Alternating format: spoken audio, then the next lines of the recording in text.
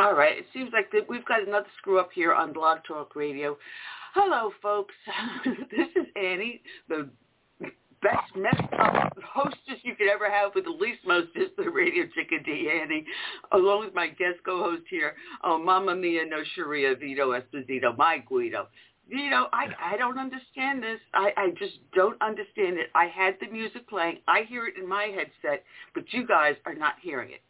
So it's got to be something with Skype. That's the only thing I can think of. I mean, I don't know what else to do. Just shoot myself. Just simply shoot myself. You could start anyway. Oh, Lord. I think I want people to come back to the show. No. Anyway, I didn't get to do my commercial because right now, you know I'm into Patriot Foods, and they're offering $100 off a 3-month supply of Patriot Foods. I mean, folks, the world is literally becoming unhinged. Your supply chains are breaking down and critical shortages showing up left and right, and people can sense that the other shoe is about to drop. They're ordering emergency food like crazy, which means you should too. Before you can't get any, I'm talking about the high-quality emergency food that you get from My Patriot Supply. And they're the leading nation. In fact, I'm talking straight because Lord, teeth are in backwards. I can't even say this. They're the nation's leading preparedness company, and they've served millions of American families. Now they want to help you by giving you $100 off their best-selling 3-month emergency food kit.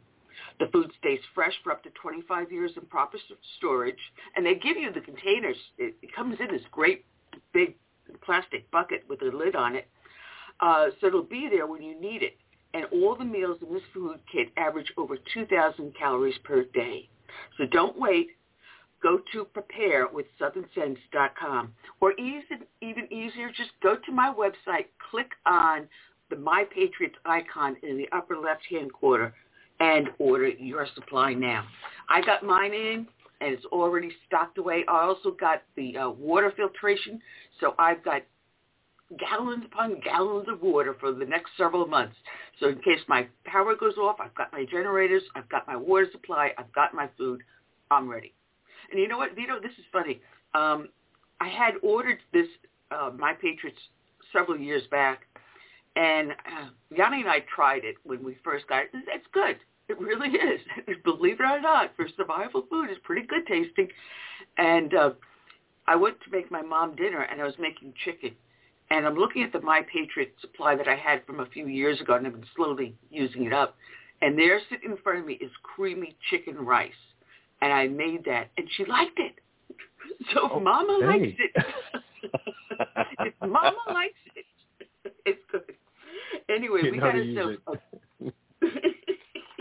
it's prison food. No, it's not prison food. Anyway, we got ourselves a bang-up show today coming on. As if I can even get my video screens to work right. We have, starting off the show, James Kitfield, who was supposed to be on last week, and he wrote a great book, and it's riveting. In the Company of Heroes, the inspiring stories of Medal of Honor recipients from America's longest wars in Afghanistan and Iraq. And then we're going to have former United States Ambassador Stanley Escudero. Boy, have we got so much to talk to him about. And then Kathleen Marquette, she's the VP to the American Policy Center. We had Tom DeWeese on a few weeks back, and she's his right-hand gal.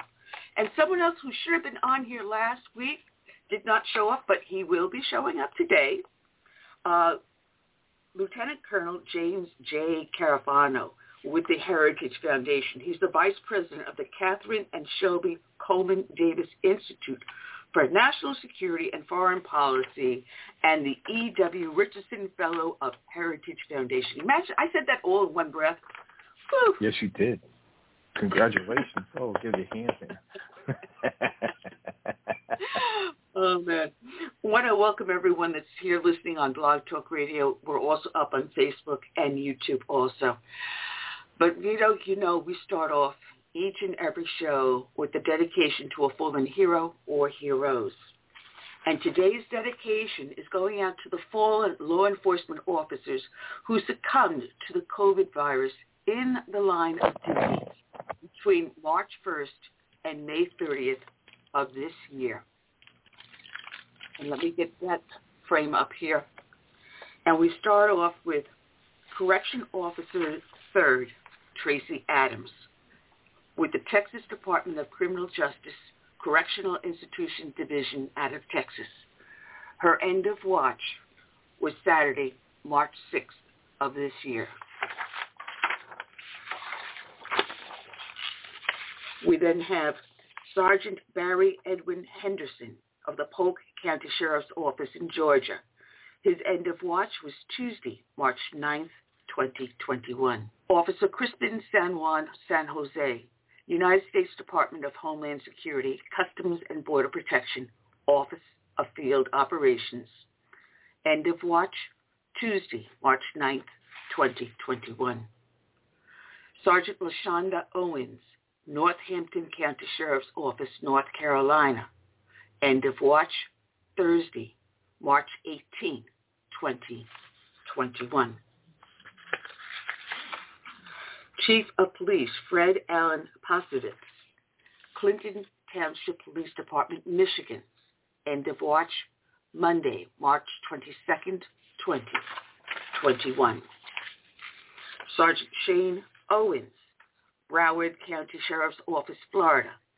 End of watch, March 27th, 2021. Correctional Officer Luis Arturo Hernandez, Sr., Texas Department of Criminal Justice, Correctional Institution Division, Texas, March 31st, 2021. Deputy Sheriff Joseph Brandon Gore, Brunswick County Sheriff's Office, North Carolina. End of watch, Saturday, April 3rd, 2021. Deputy Sheriff Carlos Antonio Hernandez, Palm Beach County Sheriff's Office, Florida. End of watch, Sunday, April 11th, 2021. Border Patrol Agent Christopher Shane Simpkins, United States Department of Homeland Security, Customs and Border Protection, Border Patrol, U.S. End of watch, Monday, April 12th, 2021. Corrections Officer Jimmy Garcia, Texas Department of Criminal Justice, Correction Institution Division. End of watch, Thursday, April 15th, 2021. Deputy Sheriff Alexander Gortz, Harris County Sheriff's Office, Texas. End of watch, Thursday, April 22nd, 2021. Lieutenant Adam Dale Wesenet, Florida Division of Alcoholic Beverages and Tobacco. End of watch, Tuesday, April 27th of 2021. These 19 men and women, law enforcement officers, gave their lives in the line of duty and succumbed to the COVID virus. We dedicate this show to them all that serve as first responders, be they law enforcement, firefighters, or emergency services. We also dedicate to them, to the men and women that served in our military, from the birth of this nation through today and into our marvelous future. We dedicate this song by Todd Allen Harrington to each and every one. May God bless them. My name is America, Todd Allen Harrington.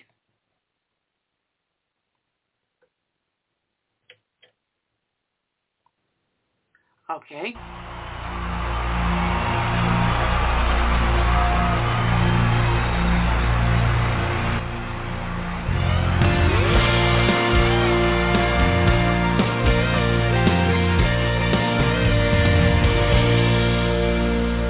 Born in the grip of oppression, I fought for my liberty. I paid with the blood of my people. Freedom has never been free. Now my door's always open to dreamers and friends. Oh, When I'm attacked, I protect and defend, because my name is America. I stand proud and free. My name is America. Don't tread on me. I cannot be broken. I cannot be shamed. If you hurt me, I'll get stronger, and I'll rise up from the flames, and I'll always stand proud and free. I'm America, don't tread on me. America is my name. My strength was not taken from others. Others gave it to me. They believe in the virtues I stand for, my respect for humanity. Now I'm challenged by tyrants who envy my power, but their vicious deeds become my finest hour, because my name is America. I stand proud and free. My name is America. Don't tread on me. I cannot be broken. I cannot be shamed. If you hurt me, I'll get stronger, and I'll rise up from the flames, and I'll always stand proud and free. I'm America, don't tread on me.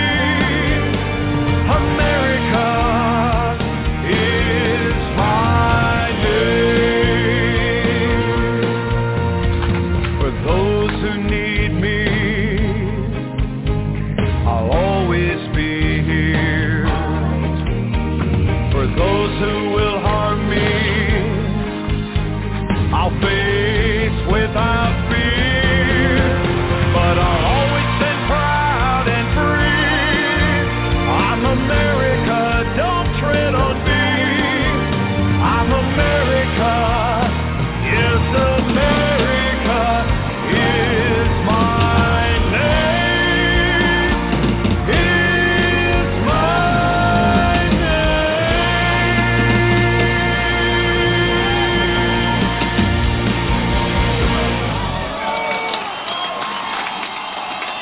All right.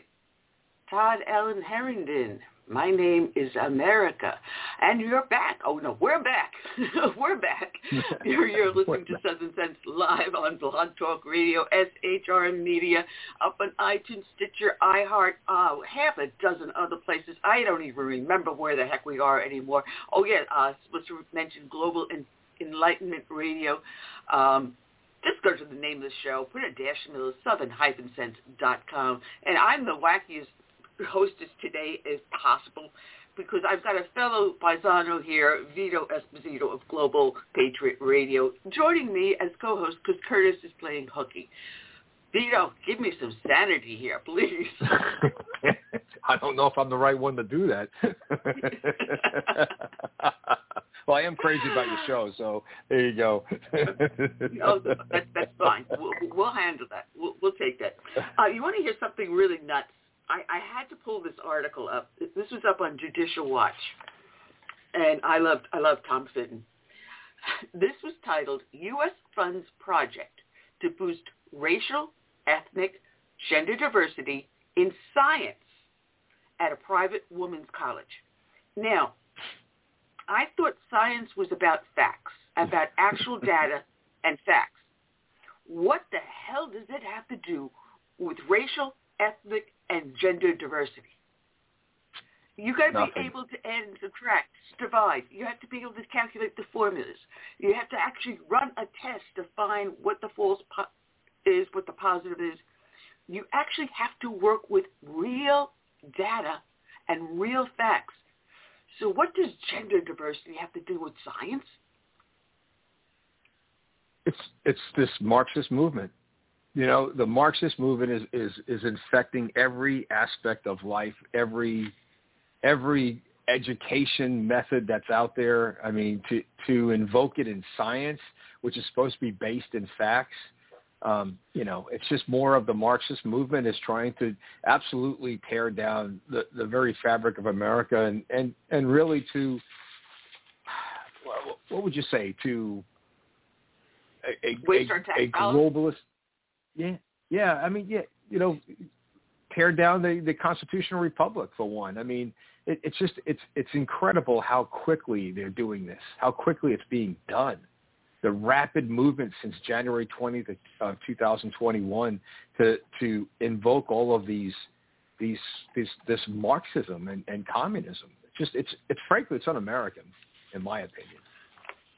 Well, a government agency gave a professor hundreds of thousands of dollars to study white supremacy and racial injustice in U.S. landmarks, and is giving a small Wisconsin liberal arts college $500,000 to boost, quote, racial/ethnic and gender diversity in science fields and to, quote, broaden participation of the underrepresented minorities. Well, you know, what? If we had a public school system that actually taught our kids and we were able to graduate them at, say, a 90% rate, you may find qualified people to enter the field of sciences of all races, all genders, all 72 flavors of the month of whatever it is today. But we can't even get, 45% of the kids in California, especially among blacks, are not even able to graduate high school to read and write. What does that say about our education system? It's down not the tubes. It's not about gender diversity or racial and ethnic diversity. It's about the quality of education. If you gave each and every kid the same quality education, they will all have an equal opportunity to enter any field they choose. But no. We have to make this a social justice issue. It's really... It empowers those. Look at the empowerment that it does. It empowers the left in order to dictate policy and to make a victim out of people that really aren't victims. And then to separate society. They have segmented society, but that is the way of Saul Alinsky. That is the Cloward and Piven way. That is the way to divide America. And that's the idea now, is divide America, conquer it, and then scrap the U.S. Constitution.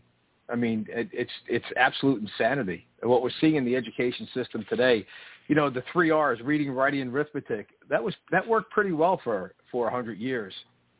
But, you know, what changed? Oh, well, you're starting to empower people, and that was the reason why Trump was ousted so quickly.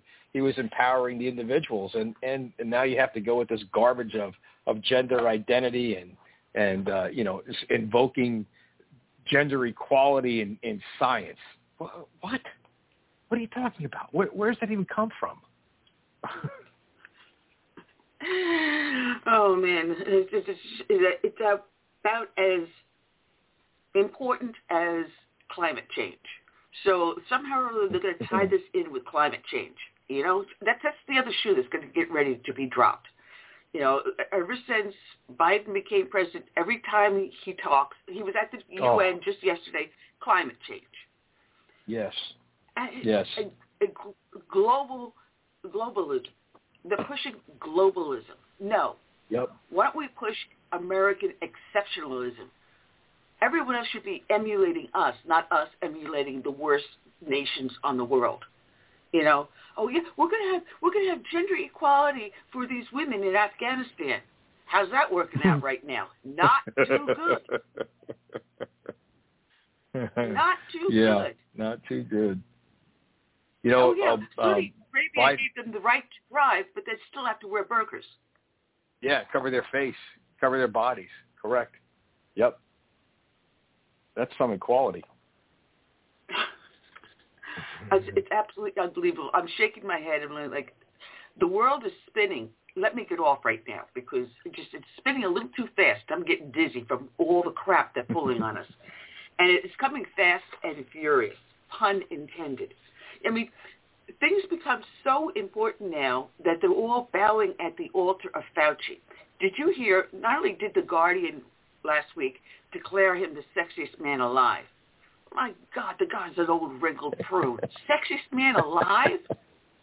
He poses for this photo shoot that, I would be embarrassed with some of the stuff they had him posing. I couldn't figure out half the stuff he was posing around.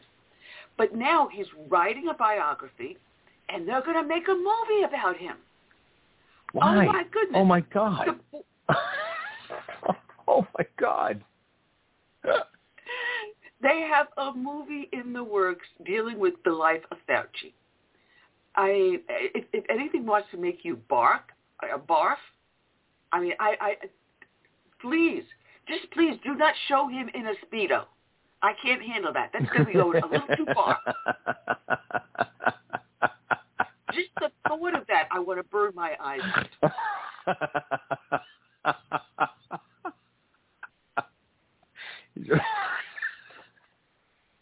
Yeah. Did I just make your day? I think I made your day. Fauci in a Speedo. Fauci in a Speedo. Let's make it even more interesting. A checkered Speedo. Oh, there you go. For a guy with a checkered past. There you go.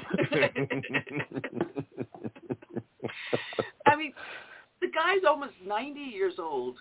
He is the highest paid employee of our federal government. His pay surpasses the President of the United States. Will someone please explain that to me? Yeah. I mean, we've allowed this to happen. Oh, yeah. You know? Oh, yeah. We have. And, oh, by the way, Biden was lecturing us earlier today about paying your fair share in taxes. Oh. Guess what? He owes more than $500,000 in back taxes. That's why the Chinese were trying to send 10% over to the big guy to help him pay his back taxes. The President of the United States owes over $500,000 in back taxes. Now, heaven forbid it would have been Donald Trump. You would have been hearing them screaming, impeach, impeach, impeach, impeach. Yeah, exactly. He wasn't paying his fair share. Didn't they try that? Yeah, didn't they try that with him? Yeah. Yes. Yep. You know, isn't it amazing how Biden has resurrected when he says America's back? America's back to the same old progressive slogans and making America mediocre again. You know, fair share. All we hear from this guy is about paying your fair share. In the meantime, what happened during President Trump's term in office, how he resurrected economic growth and individual, and prosperity by cutting taxes and leveling the playing field for everybody with regards to the tax code. And then this Yahoo gets in there and he starts spewing the same old tired, failed progressive policies of the past, including, pay your fair share. Well, what's even going to happen, what's even worse, is that we're going to come back around now to shortages in the grocery store. We're already talking about toilet paper and paper towels. There are ships off the coast of California that are not allowed to dock, and I haven't heard why. Why are these ships not allowed to dock? We've got. I read that there was they didn't have enough people to unload the they had an issue of the docks were full and they didn't have enough people to unload the ships. That's what I read. Now I don't know if that was true or not. How many people are we paying to stay home? Exactly. Get them off their Archie Bunker couches, get their butts over there to the docks, and get them to unload. Please. Or is this a ploy by the unions, the dock workers, the stevedores, to up their benefits and up their pay? Good question, too. Right. Would it be a union move to say, no, you're not going to go to work today? Now, I love Sasquatch. He posted in here in the chat room that Al Sharpton was down in Del Rio, Texas. And, oh, my goodness, I thought my mom was going to fall out of her Archie Bunker chair laughing. The Right Reverend Al was heckled and booed and catcalled when he went down to Del Rio, Texas. This is, we don't want you here. Go home. Go home. And every time I see that man, I just have to close my eyes and remember that one day I saw him bounce off the ground. He decided to join in. There was a Muslim mosque that was having an anti-drug march. Trust me, these were moderate Muslims. Believe it or not, some of them do exist. But they were doing a law and order anti-drug march. And the Right Reverend Al decided to get in on the game. And they had erected these bleachers in Brooklyn along Eastern Parkway.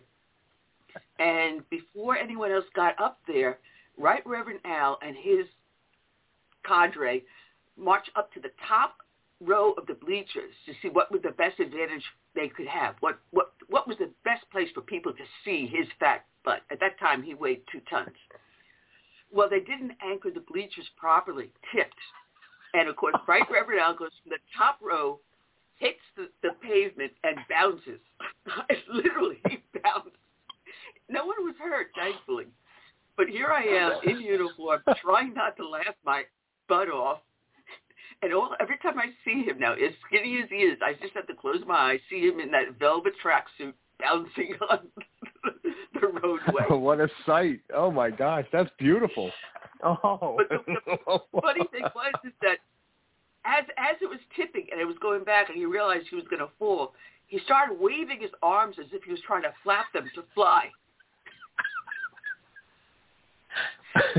So you got the picture. I got the picture.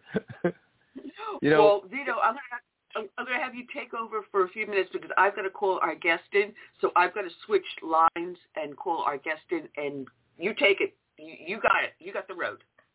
All right. Well, we'll just continue on that thread about what happened at the border, and Big was really good with bringing that point up. Isn't it ironic that you had Al Sharpton coming out of the woodwork, the race baiter, and you had all of a sudden also emerging is Maxine Waters, who've been silent.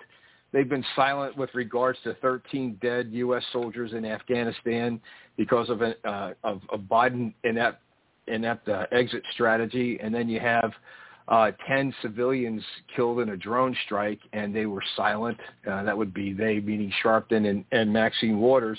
But now at the border with illegal aliens who are crossing the border, U.S. border illegally, and border agents doing their job and trying to apprehend and keep illegals from crossing the border, all of a sudden they're outraged.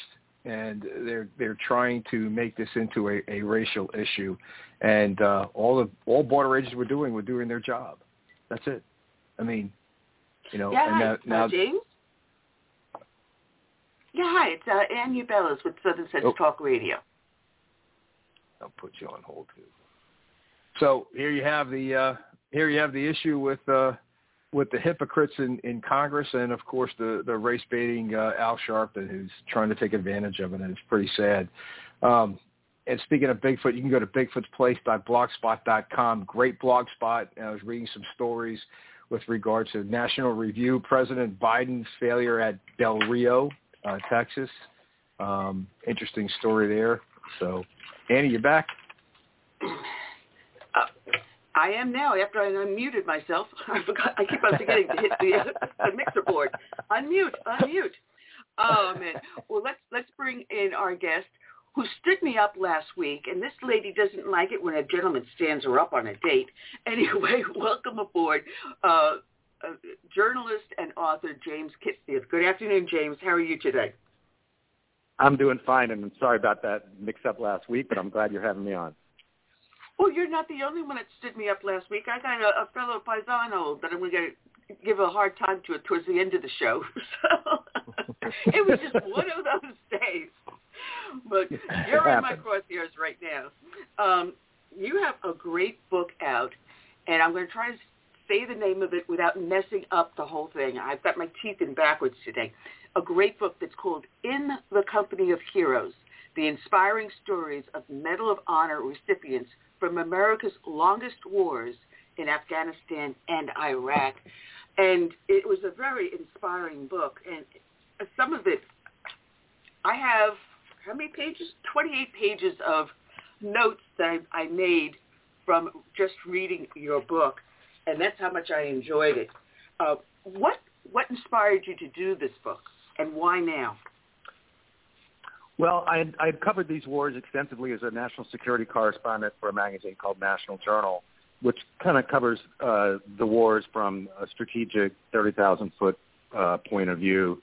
But I had always been so impressed by the young service members that I met when I was covering the wars in Afghanistan and Iraq, who were really on the tip of the spear and whose lives were really affected by all those strategic decisions. So at some point I wanted to tell their stories, and I got my opportunity when the Navy Department reached out and offered me an interview with the most recent, at that time, Medal of Honor recipient was a Navy SEAL named Britt Slavinsky. And I found his story just so compelling and dramatic and heartbreaking, but in the end also inspiring that I wanted to tell more of these stories.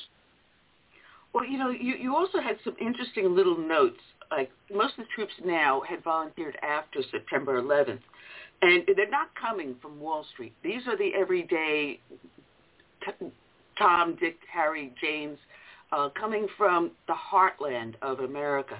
And found that out of 304 general officers in the military, they had 180 children serving in uniform.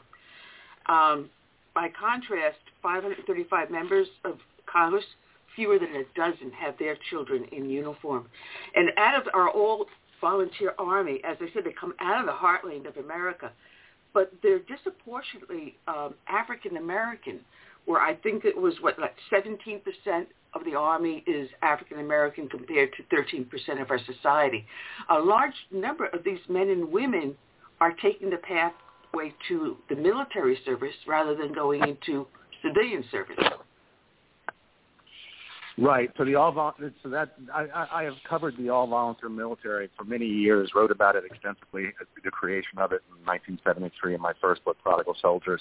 And so over years, as self-selected, these volunteers, as you mentioned, come disproportionately from working-class families, I would say, not from the elite, not from Wall Street hedge fund, managers or Congress, the children of congressmen and congresswomen, but rather the sons and daughters mostly of teachers and firemen, and as you mentioned, also of soldiers themselves. So it can be like a family business to some degree. A lot of these individuals have their parents have served as well. So it's an interesting sociological experiment with the all volunteer force. And one of the things about the all volunteer force that is really germane to these conflicts is because it's a very small force.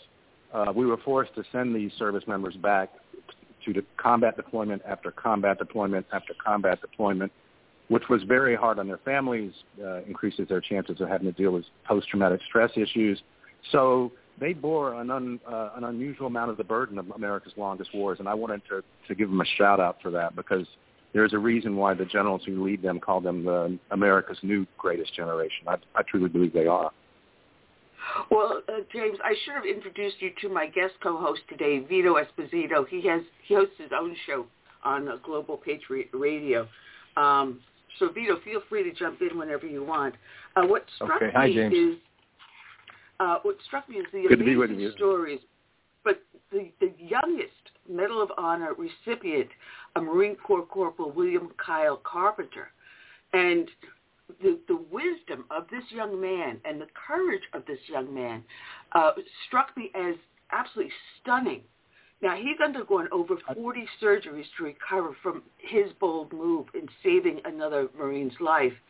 But he took time from the Medal of Honor Society festivals to address a school.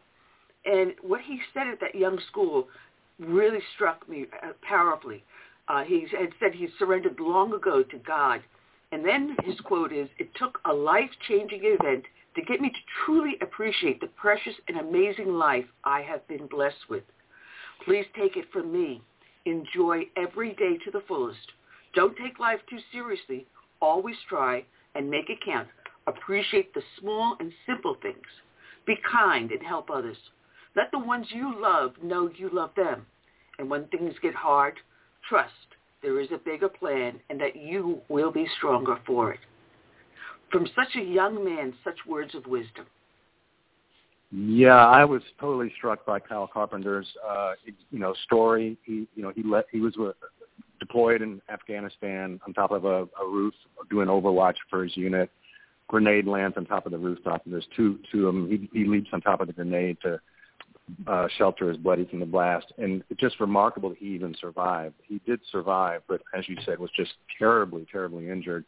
And it was reflective. A lot of the courage reflected in this book takes place off the battlefield, and that's certainly the case in his example, where he went, as you said, through 40 surgeries, just excruciating rehabilitation. And yet, instead of letting the experience embitter him, he comes out as this sort of warrior philosopher that really has become an amazing self-help, speaker, and just has made this sort of positive in his life, if you can believe it. And I just found his story just so inspiring. He's an amazing young man, and everyone should read his story. It makes you proud to be an American. They are very, very amazing stories. And once I picked the book up, I just could not put it down. And I'm telling you, folks, there is a link on the show page. If you click on it, you can go to Amazon and get his book, which is also available on Kindle, I believe. There's also, what struck me is how sometimes you don't think of the services as intermingling often, but occasionally they do. And then there was the Battle for Roberts Ridge, which oh, good Lord, just a major brain fart. Forgive me. Navy Senior Chief SEAL Britt K. Slabinski and Air Force Technical Sergeant John A. Chapman. Tell us about these two and how they interwove. Yeah, so this was the story that sort of compelled me to write this book, and it was so Britt Slabinski is in charge of a Navy SEAL team, Overwatch team, that is in early 2002 was the first big battle where the Al-Qaeda and Taliban fighters stood their ground and fought. It was a bloody battle, and they were being inserted on top of this mountain at night. A snowy mountain is in the middle of the winter to provide overwatch, and their helicopter was ambushed on top of the mountain. Barely escaped the ambush zone, and one of their fellow SEALs, SEAL Roberts, falls out of the helicopter. Helicopter then crash lands a few miles away. They eventually make it back to base, and they have to make this really, decision to either go back up on the mountain, what would be a suicide mission, to try to retrieve their comrade, or leave them to the tender mercies of Al-Qaeda. And to a man, they said, okay, we're going back up to get our guy, even though they understood it was probably, a death sentence on them to try to do that. So they go back up on top of the mountain. Indeed, they are ambushed again. They have to fight uphill through snow drifts against entrenched machine gun nests. Air Force combat controller who's attached to their team is shot and presumed dead. Another Navy SEAL is shot and will lose his leg from that wound. So they basically have to retreat off that mountainside without having found Roberts. And it turns out that John Chapman wasn't dead, and a drone picks him up. 12 minutes later, he regains consciousness. He fights bravely by himself for another 15, 20 minutes till his ammo is almost exhausted. Quick reaction force helicopter comes in, and he exposes himself to enemy fire to try to lay down cover for that quick reaction force helicopter, which is also shot down with the loss of life. So it was and that was one of the rare battles where 2 Medal of Honors were given to recipients, both Britt Slabinski and Air Force Combat Controller John Chapman. It was just a heart-rending, tragic, but just an amazing story of courage and bravery and selfless service. Every moment, there had so many decision points where they could have done the easy thing, they could have done the safer thing, and they did the hard thing to keep faith that we leave no man behind. And I just found it to be an amazing story. Yeah, because what was remarkable, Slabinski shouted over the din of the rotors you wrote, eyes on me, eyes on me. There was no time for debate. They just did it. No question. Right, and it makes a really interesting point. I'm glad you brought that up, because these stories and these Medal of Honor recipients will tell you, I take this burden of wearing this because it does remind them of the worst day of their lives. They lost brothers in arms. Some of them lost limbs. But they do it because they want to bring attention to how heroic their teammates were. And so the heroism that comes through in these stories is not just the recipient; it's this entire team that goes. I mean, they all have each other's backs, and they go through some of the most horrific combat of these wars, and they stay true to each other. And I think that is just what's really so inspiring about these stories. Well, what was also inspiring is his father, the parents of these men and women, their reaction, because he sent a letter to the squadron, and he said, we may look at what John did and say he is a hero, but then we are not one of his team or the other teams that go in where angels wouldn't tread. That is powerful. Right. Yes. So, and yeah, that was John Chapman's father writing to his unit at a medal ceremony. And again, a lot of the courage just displayed in these stories takes place off the battlefield. And in many cases, and I talked to some of these Gold Star families, it's the courage to try to pick up their lives after losing a cherished loved one. In the case of John Chapman, it comes through in everything he said in that letter. But they do it, and many of them talk to me because they want their stories to be told. They want the people to understand what extraordinary individuals their sons were. So, yeah, a lot of the courage in this book takes place off the battlefield, and including these Gold Star families are amazing. Yeah, like I said, I got 28 pages of notes and only half an hour to talk with you about them because the book is so fascinating. And there was one medal recipient. Last name was Smith. I forget what his. Oh, I'm trying to look through my notes here. Paul Smith. Oh, here we go. Yeah, Army Sergeant First Class Paul R. Smith. And after he did his heroism, later on, they found he wrote a last letter home. It was never mailed, but they found it. And he turned around and told his parents how proud he was of the privilege to be given 25 of the finest Americans we call soldiers to lead into war. And then he made a pledge to put their welfare first, that he would honor with his life. He was prepared, Smith wrote, to give all that I am to ensure that all my boys make it home. Wow, I would be proud to serve under him. Oh, absolutely. He's a prime example of why the non-commissioned corps in the Army is considered the backbone of the Army, and it comes through very clearly in these stories. They don't tend to be. There's a few officers, but a lot of these are just non-commissioned officers who are the guys at the tip of the spear who are in charge of protecting their team. And in Paul Smith's case, he was in the battle during the Iraq invasion. It was a critical battle for the Baghdad airport. I was actually right behind him as an embedded reporter, and they were about to be flanked by the Republican Guard, and Paul Smith just wouldn't let it happen. He manned a disabled armored personnel carrier and manned its 50 caliber machine gun and kept the Iraqi Republican Guard at bay for long enough for him to be reinforced and to hold the flank. If they had been flanked, they could have encircled the whole unit that was attacking the airport and wiped them out. So he's an amazing story. Just a like I said, a prime example of why the non-commissioned officers corps is really considered the backbone of the U.S. Army. But we also have to remember the family members, because something else Smith did. He found out that one of the wives of his soldiers had surgery, and they weren't able to provide presents and a meal for their children for Christmas. So he and his wife gathered up all the food from their Christmas party and brought it over. And, some of the things that the spouses will do to help their military.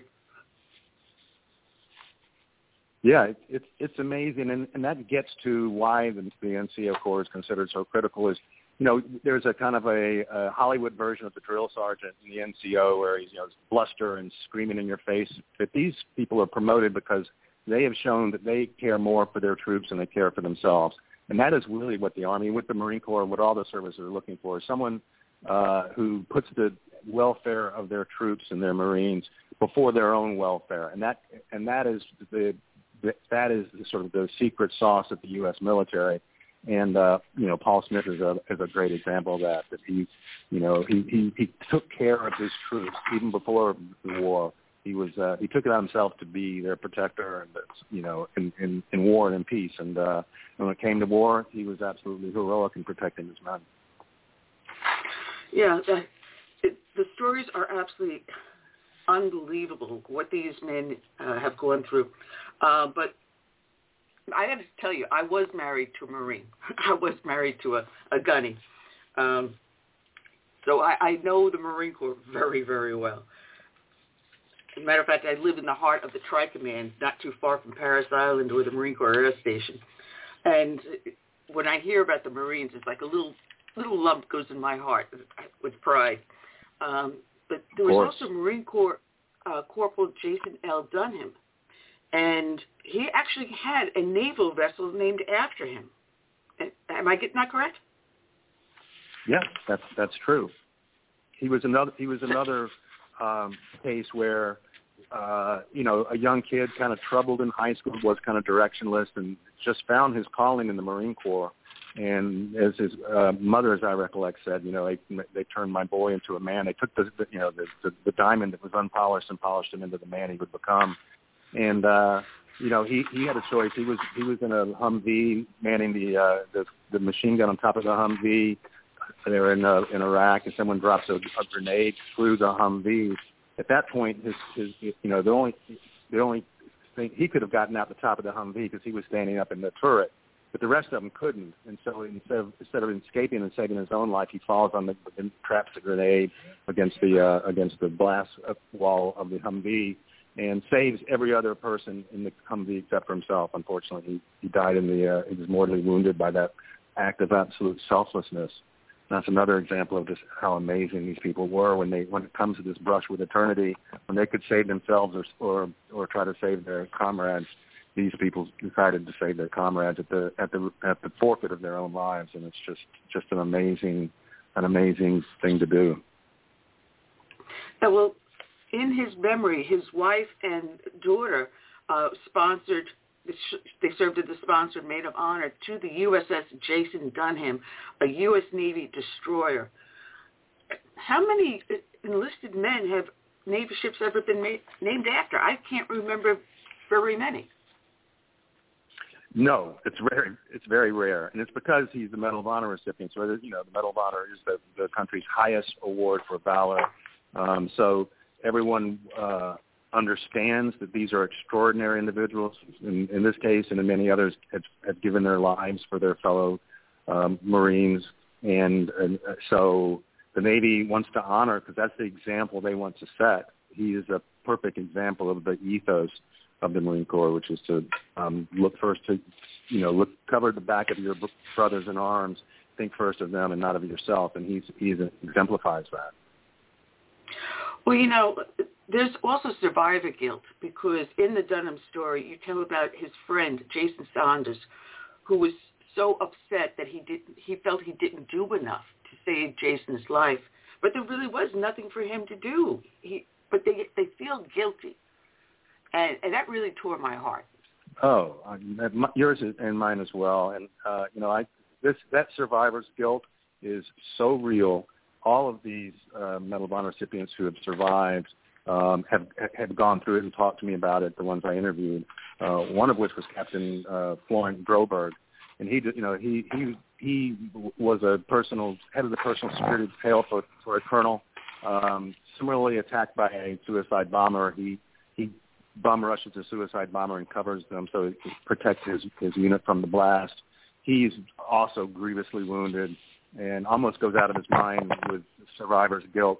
But finds he's in that case, I believe it was Walter Reed, and another soldier who was grievously wounded and lost, I think, 3 limbs, comes into his room and says, you've got something to live for, but you've got to refine your warrior spirit.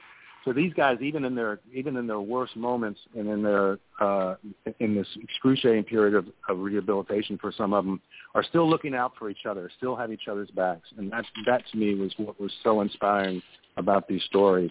But the survivor's guilt, to almost a person, the Medal of Honor recipients have dealt with that, dealt with post-traumatic stress issues, and they've been very vocal about that because they understood that they're looked to as the bravest of the brave, and if they can admit to having issues with post-traumatic stress and mental counseling, needing mental counseling, they think it will remove the stigma for other combat veterans who are struggling with that and make it more likely that they'll reach out for help. So they are very articulate and very public about their own struggles, and I find that to be also inspiring.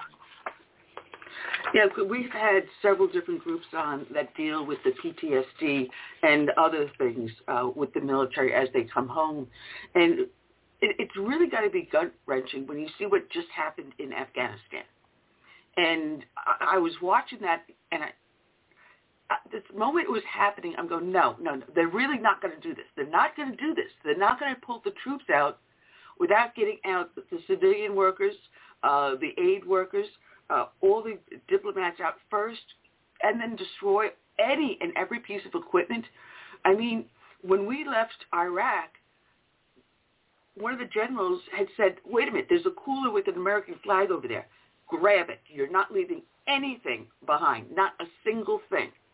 But this is not what we did in Afghanistan. It was completely, as my friend Mike Cutler says, it was bass backwards. It was the dumbest move I have ever seen, and we still have Americans behind the lines.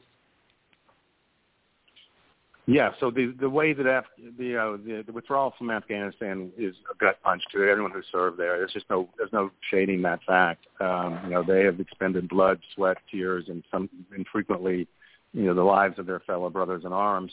So to see the Taliban sweep back through is just excruciating for them, and I feel for anyone who served over there and having to witness that. There's a host of issues involved in what you just said, but I will just say one thing I'm asked is they see this and they go, well, was my service in vain? And my comment to that is absolutely it was not in vain. I was a national security a correspondent on 9/11 in Washington, spent the next few years just going to school on Al-Qaeda and on these wars. And not one counterterrorism expert I talked to didn't think we would be hit by successive 9/11s in the years to come. They thought it was inevitable. And the only reason we spent two decades without being hit by another 9/11 was because we sent these brave service members over to fight the terrorist organizations where they lived, and they kept pressure. They decimated Al-Qaeda in Afghanistan and Pakistan. They decimated Al-Qaeda in Iraq and Iraq. They decimated, after that, the Islamic State of Iraq and Syria. So that was the reason it's not because these people have stopped trying to attack us. It's because we have kept constant pressure on them, had them looking over their shoulders, and in many cases, they paid, the price for their actions. So their service has not been in vain. It's kept us safe, and now, the question becomes, can we keep ourselves safe without having troops on the ground in Afghanistan? Because Al-Qaeda is already starting to put a foothold back in Afghanistan, and that's going to be something we have to confront. We will eventually have to confront it. I'm afraid that, yes, we will have to send troops back. It's a very simple fact that sooner or later we're going to have to go back in with boots on the ground. But we left ourselves at a great disadvantage because now they know our technology, especially the night vision goggles, which no one else had. And it just flabbergasts me that they left all this billions of dollars of our equipment over there. So now our enemies are as better equipped than most nations in the world because we just gave it away to our enemy. It's a bit of a complex issue because the reason we left so much of our equipment behind is because we expected and hoped and planned on the Afghan security forces being able to protect their own country. We had built a force of some 300,000 Afghan security forces, and if we had pulled all our equipment out, they would have folded in a day. I mean, you can't basically try to backstop a force and then pull all their equipment from them. We outfitted them with Humvees and in some cases airplanes and helicopters in the hopes that they could defend their own country.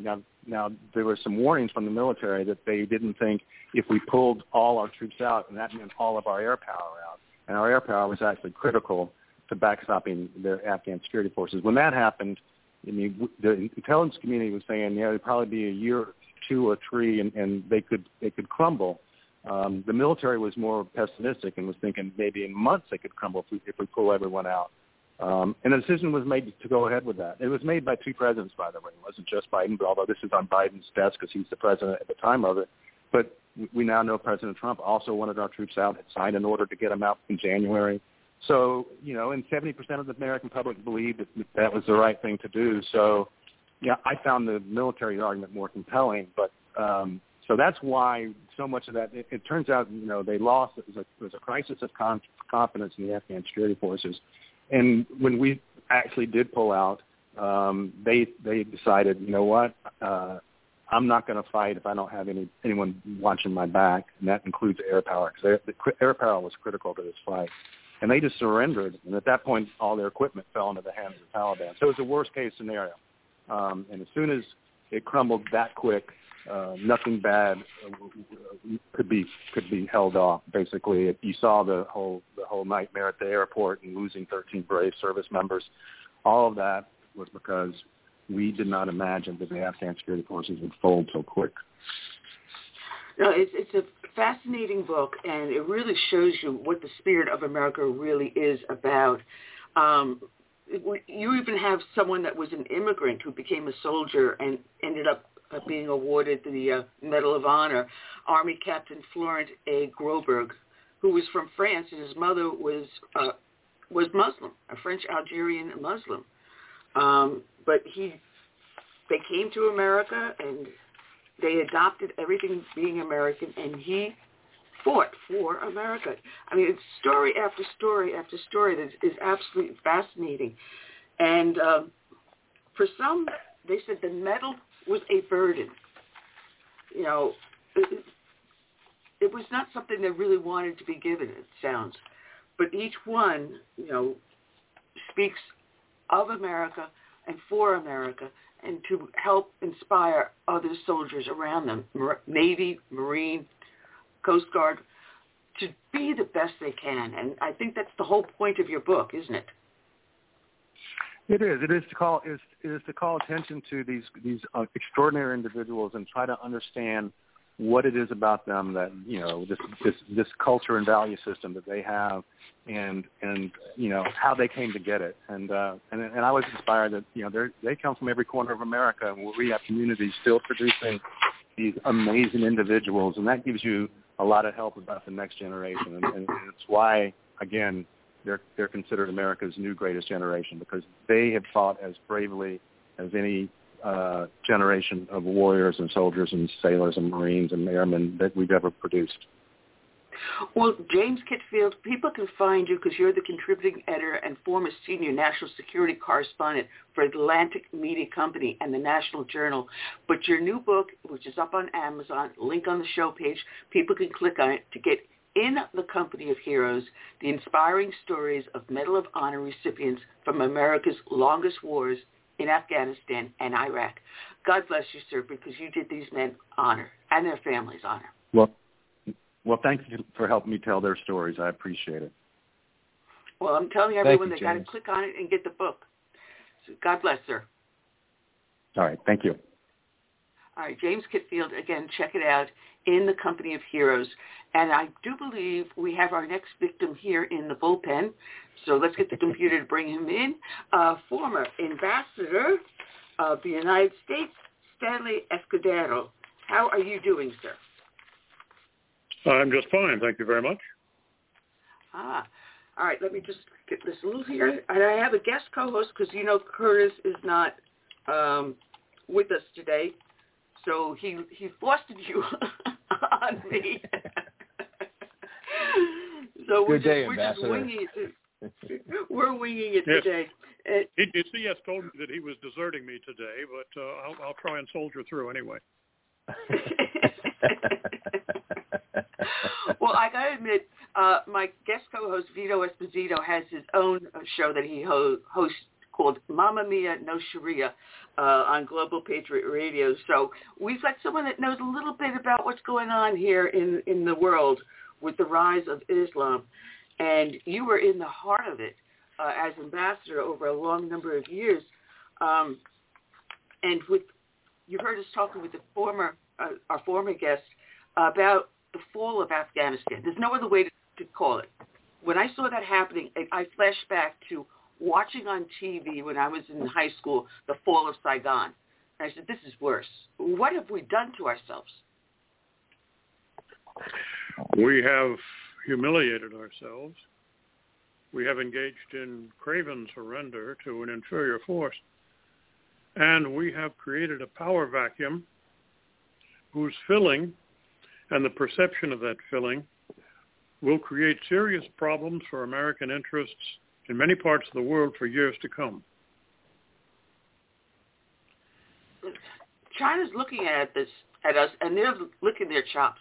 They're going, if this president is that weak, well, why don't we just take over Taiwan, which they are attempting to do. I mean, now even Twitter, if you go to search for the name Taiwan in their postings, it automatically switches it from Taiwan to China. If they can get a major social network to do that, the next step is to actually claim Taiwan. Considering the mindset of those who run Twitter, that's no surprise. But let me say that a more aggressive Chinese attitude toward Taiwan and toward a number of other areas in which they want to expand their influence and control in East Asia, not to mention Afghanistan itself, is in many ways a direct consequence of the way in which we withdrew from Afghanistan. Let's take a look at Taiwan to start with. Although we supply arms to Taiwan, and we have had historically a close relationship with the island ever since the Kuomintang government fled to there in 1949 when Mao Zedong took over mainland China. We have no treaty of mutual defense, so we're not required absolutely under agreement and international law to defend Taiwan militarily in the event of a Chinese assault against it, although we certainly have bowed up to the Chinese in the past when they have threatened the island. Now, however, the situation has changed a bit because perception has changed.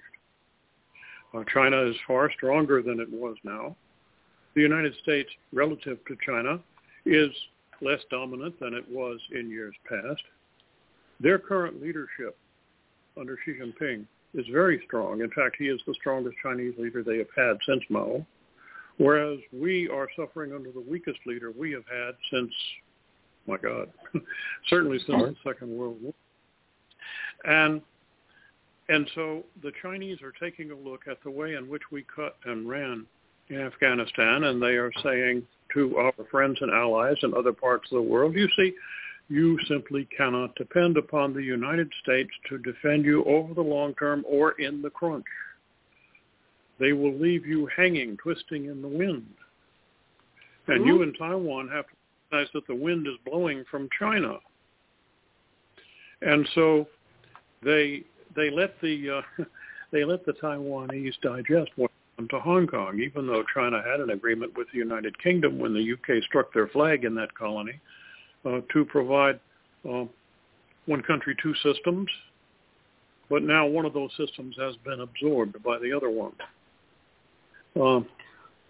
And the Taiwanese look at this and they see that China is on the rise. And they see that the United States is on the decline. Now, militarily, it's not the simplest thing for the Chinese to threaten to invade Taiwan. First of all, Taiwan is well armed.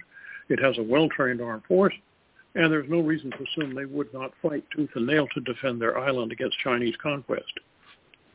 If you think back to D-Day, 1942, look at the scale and scope of the effort which we and our allies had to make to prepare for and then actually conduct the invasion at Normandy. It was, and still is, the largest amphibious invasion which has ever taken place in the history of the world. And that's only 20 miles of water. It's 100 miles from the Chinese coast to the island of Taiwan. At present, China doesn't have the military and naval capacity to launch an amphibious invasion, which would be sufficient to invade Taiwan if Taiwan resisted. They're building such a capacity, but they don't have it now. And if we were to resist militarily, the chances are really good that any effort that they launched would fail. However, by threatening and by pointing to a weaker America, what the Chinese can do, and what I suspect they will do in coming years, is seek out elements of the Taiwanese political spectrum who are, let's say they're somewhat less amenable to the idea of cooperating with mainland China than others. And then they would find those who are more amenable to such cooperation. And to those, they would say, look, we can make you rich. We can make you powerful in Taiwan.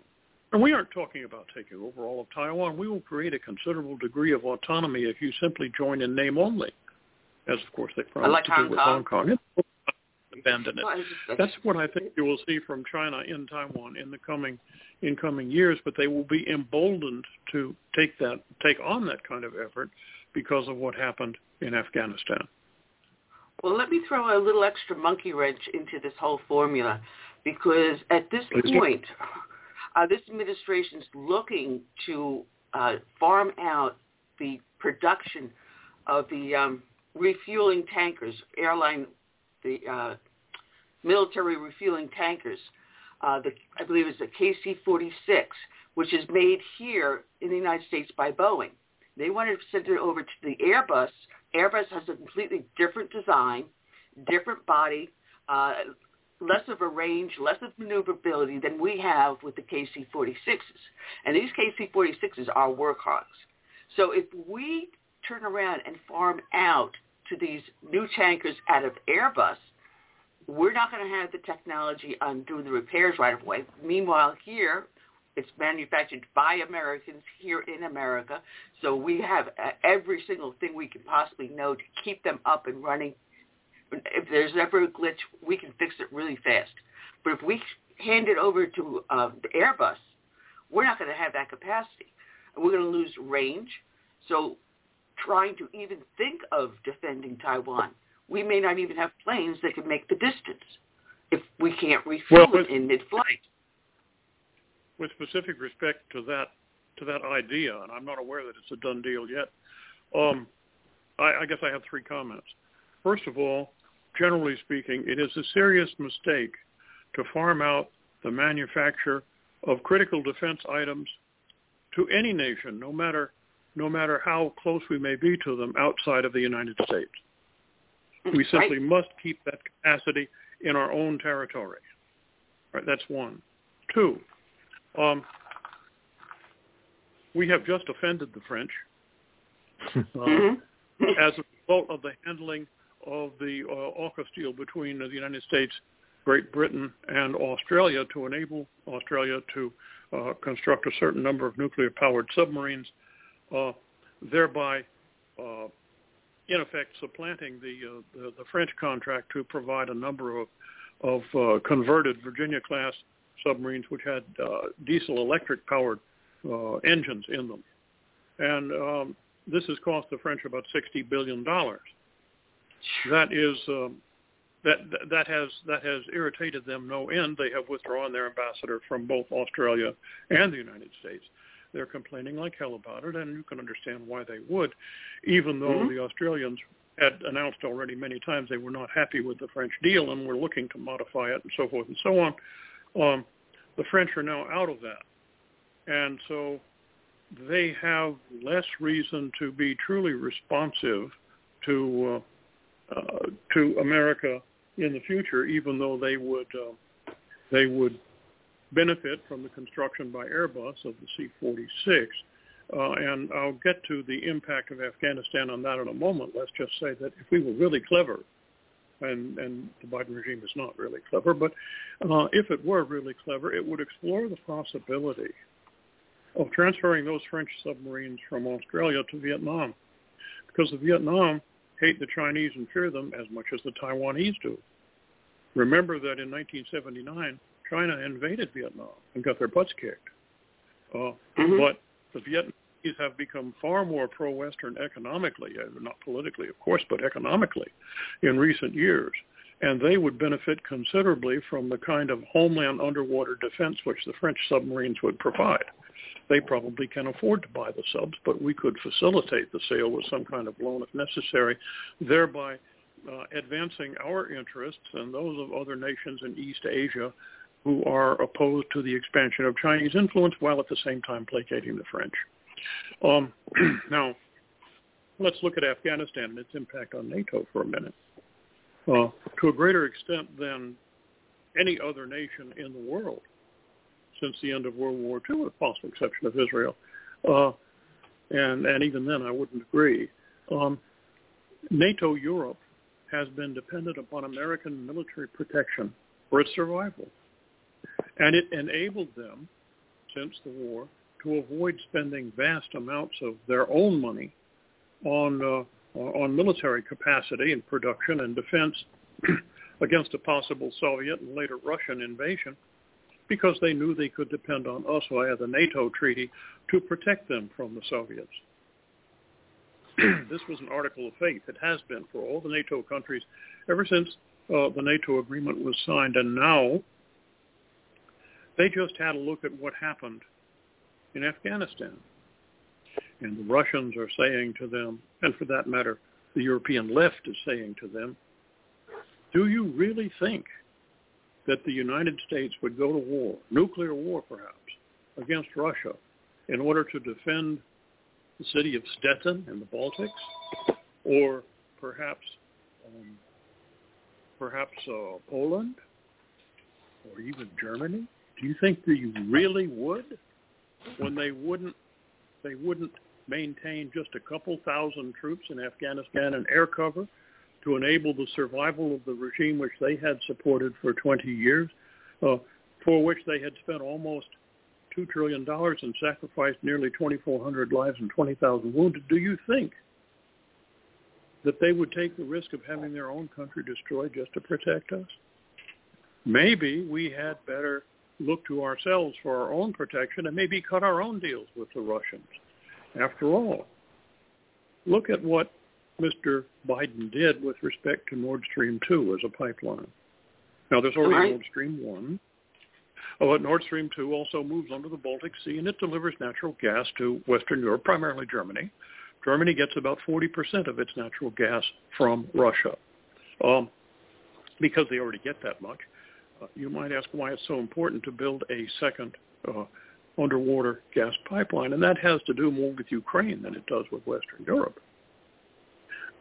Ukraine, after all, was part of the Soviet Union. It was the Russian breadbasket for 300 years, ever since it was conquered by Catherine the Great, and it pulled away from Russia in the days after the so-called Maidan Revolution in Ukraine, when a pro-Ukrainian anti-Russian government came to power in the wake of Russian seizure of the Crimean Peninsula because they wanted to retain their big naval base at Sevastopol. And then the Russian, let's say, encouragement of rising by large numbers of ethnic Russians who live in eastern Ukraine and the provision of weapons to those so that they could oppose the Ukrainian government. Ukraine also was dependent on natural gas from Russia. Part of the 40% of natural gas which Germany has obtained from Russia passes through Ukraine in a land-based pipeline called Druzhba line, the Friendship line. And Ukraine gets its gas from that line also.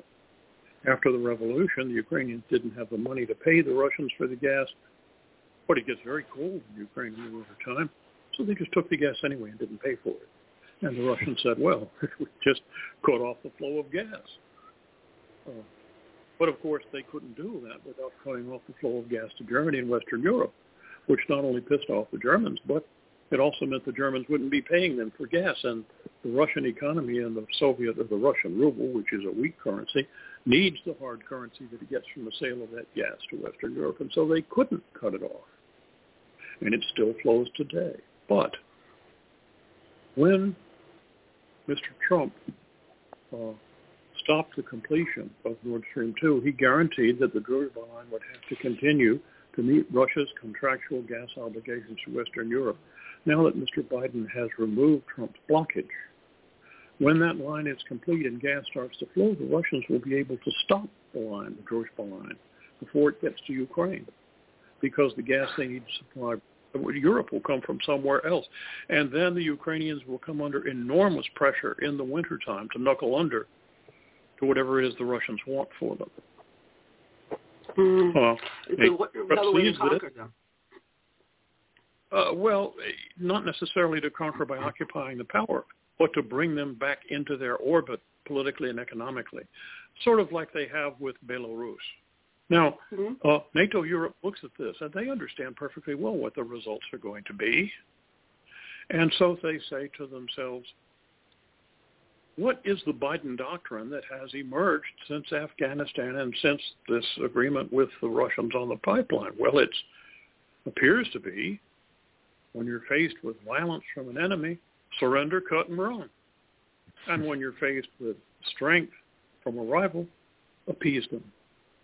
Both of these things cause the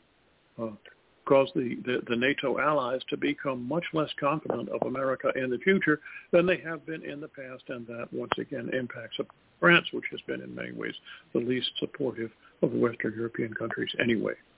Okay?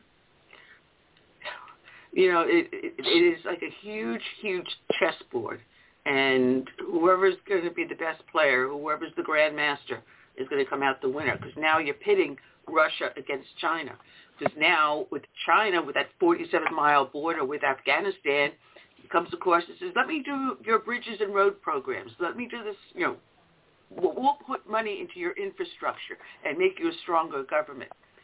But that's just a little walk away, going from Afghanistan to Iran to Iraq.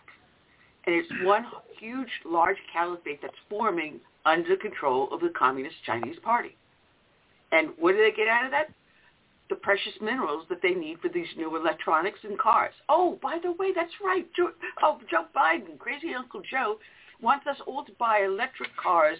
Where? Made? Where? In China. Gee, Joe, you getting your 10% off of that take too? It is a messed up world we have walked into. Well, it's worse than that. The Chinese, in many ways, own Biden and his family, and a number of other very senior members of the Democrat Party. The Feinstein family, the Pelosi family, have made tens of millions of dollars doing business in China, and you know, there are others you could mention who have close financial ties to China. But with specific respect to Afghanistan, a couple of comments on that. You may know, if you've read my bio, that I was ambassador to Tajikistan and to Uzbekistan, and I have been through all of that territory, including along the Chinese border. And let me tell you that the idea of having a common border doesn't necessarily mean ease of access. You're talking about the high Pamir Mountains, right? Altitudes approaching 20,000 feet, and you can't just zip through there. But you can go around. And what the Chinese are doing is not just saying, well, we'll move from our common border into what is known as the Wakhan corridor of Afghanistan and then down into Afghanistan proper. It can be done, but it would require a vast expenditure of money and effort to construct roads which, no matter how hard you worked, couldn't be made to be all weather at that altitude. And it would be very, very difficult for them to do. Better, from the Chinese perspective, for them to use their Belt and Road Initiative and their vast amounts of currency and assistance in Kazakhstan and Kyrgyzstan and Uzbekistan to come round into Afghanistan from that direction. And this is certainly a possible thing for them to do. They're working on it. They have had this goal in mind for quite some time, but they can now move faster toward it. They already have certain mining rights, which they negotiated with the Ashraf Ghani government. And they're taking a very greedy look at a colossal deposit of lithium. It's, as I understand it, the largest undeveloped deposit of lithium ore in the world still known. It was discovered by the Soviets from sometime between 79 and 89 when they were in occupation. And they surveyed the area. We resurveyed it and confirmed what the Soviets found in the first place, but of course it couldn't be developed because there was too much violence in the country at the time.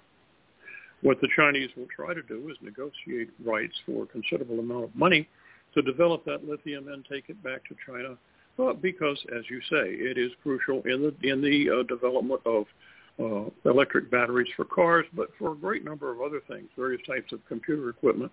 In a field, an economic field wherein China already has about 90% of the world's rare earth minerals, which are necessary for the same purpose. There is also copper and gold. There is the world's largest and purest deposit of the semi-precious stone lapis lazuli. There's the possibility of constructing dams to provide electricity, which could be sold to neighboring countries. Pipelines to move Central Asian gas down through Afghanistan and Pakistan to the Persian Gulf. There's a whole host of possible areas for development into which the Chinese could engage without trying necessarily to establish a presence in the country like the Soviets did or like we did. But that presupposes a degree of stability in the country provided by the Taliban, which may or may not eventuate. We'll have to wait and see how that goes. In the meantime, however, and although they are allies, the Chinese and the Russians are not necessarily going to agree that the Chinese should increase their influence in that way in nations which the Russians still consider the near abroad, nations which Vladimir Putin has stated several times, whose freedom from the Soviet Union with the implosion of that entity constitute the greatest political tragedy of the 20th century. He wants to regain influence and control over those nations. And so he will object if the Chinese tend to become too influential in that direction. You have already seen, for example, since we pulled out and the Taliban began to take over, you have seen a very well-known Soviet general show up in Tajikistan to conduct extensive joint military maneuvers with the Tajiks and some Uzbek forces just across the Pianj River from the Afghan border. So the Soviets are basically, or the Russians are basically saying, look, Afghans, we'd be happy to work with you, but this is our fist. We don't want to use it. Don't make us do so. But at the same time, they're also saying to the Chinese, look, we have an ongoing interest, which we will support in this area. Keep that in mind as you make your plan. But to the degree that the Chinese are being successful in what they're trying to do with the new government in Kabul, one of the first things that will happen, if they are being successful, is the Chinese will occupy the base at Bagram. That's one of the things we should look to see. If that happens, that indicates the Chinese are making good progress. Well, I was hearing, I've been hearing the tom-toms, through the internet and through some connections, that it is going to be turned over to the Chinese, and that's a very scary thought. That too. I've not seen any indication of an agreement that it would happen, nor have I heard that the Chinese have begun actually to occupy the base. Not yet, but I've been hearing the tom-toms. There's talks going back and forth, and that eventually the Chinese will take over that base. And that in itself, turning that base over to them, was the worst thing we possibly could have done. It gives them the best. Go ahead. It was intensely stupid. You may know again from my bio that I was political advisor to the Commander-in-Chief of the Central Command, first a Marine 4-star general named George Christ, and his successor, an Army 4-star general named Norman Schwarzkopf. While I was there, we dealt with the Iranians rather violently as they were attacking shipping in the Persian Gulf, and we began the planning of the first Gulf War. And then while I was in Egypt, I worked with a great U.S. ambassador named Frank Wisner, as I was head of the political section of the embassy at that time, to get the Arab League, with Egyptian help, to agree that we should put troops into Saudi Arabia and that the Egyptians would contribute 2 armored divisions to our effort against Iraq. So I have some familiarity with military activities, with preparation and planning and so forth, and I can assure you, based on that experience, that the very last thing that should have happened in our withdrawal was our withdrawal militarily from Bagram.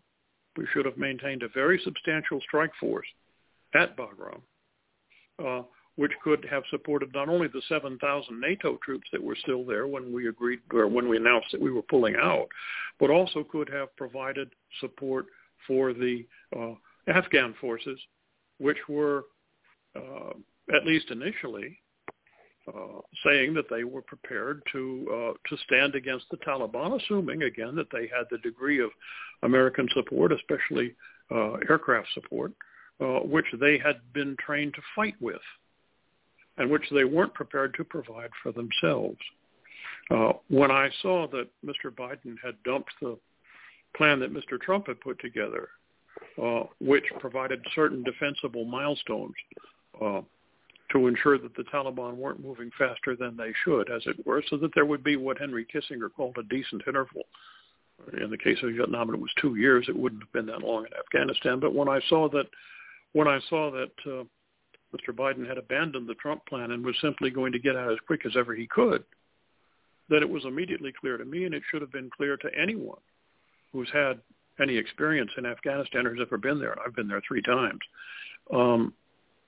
that the whole thing was going to fall apart very quickly. You may remember that Biden originally announced that they would be out by the 11th of September. My personal prediction at that time was then that the Taliban would have taken over the country by the end of September. As it turned out, he moved up the departure time, but the Taliban also moved up the takeover time, and they took over the country 11 days sooner than I thought they could. I mean, I thought it would take them, about 20 days, and it took them 11, something like that. My math isn't all that good. But anyway, the point is, anyway, they moved even faster than I thought they would. Long story short,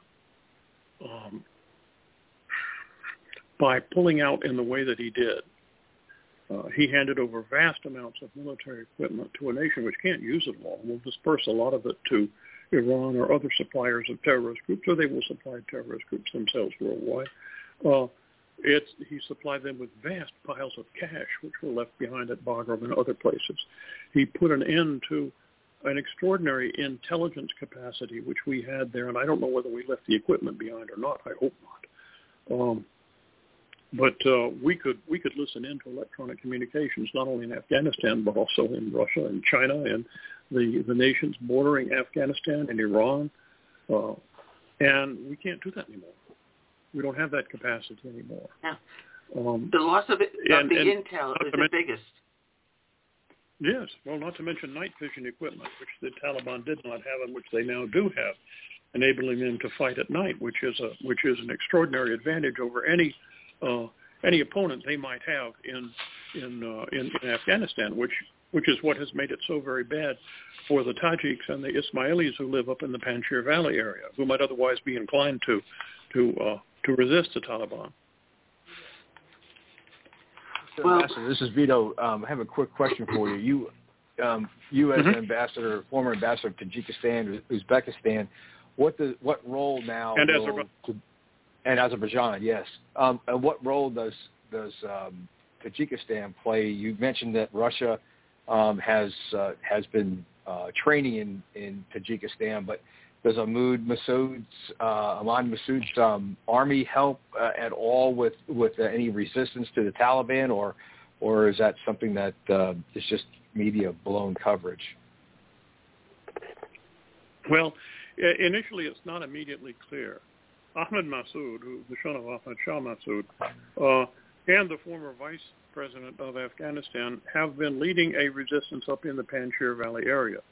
Now, the Taliban was very easily able to fight its way into the Panjshir and take over control of the regional capital and that sort of thing, but the Soviets did that 9 times during the course of their occupation of Afghanistan, and each time they were forced back out. So it's not immediately clear that the Taliban, although they have gotten in, will be able to stay. It will depend upon the nature and ferocity of the opposition of the Tajiks who live up there. Now, the Tajiks as a people are not a warlike people.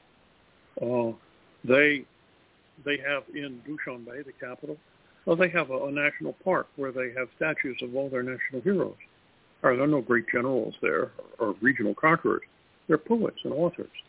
The Tajiks have when they're not fighting one another. I mean, they can be quite violent, but when they're normally the Chinese have a kind of pleasant literary almost happy view of the world.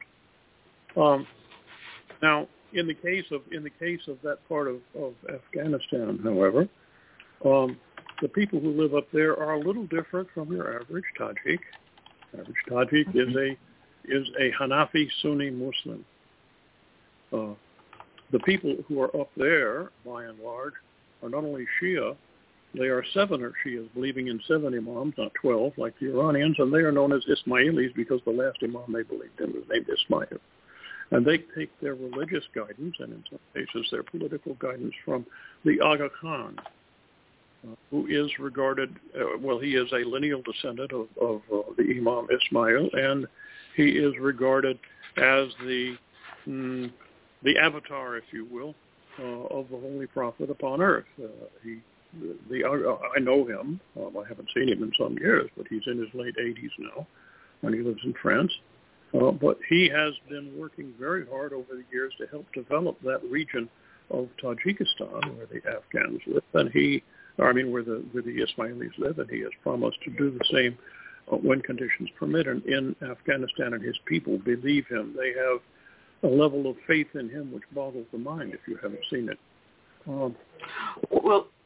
Ambassador, it has been struggle. They will. Well, it has been so much fun having you on. We have to have you back when Curtis is with us, so we can heckle Curtis. But it's so much fun to speak with you, Ambassador Escudero. I want to thank you for joining us.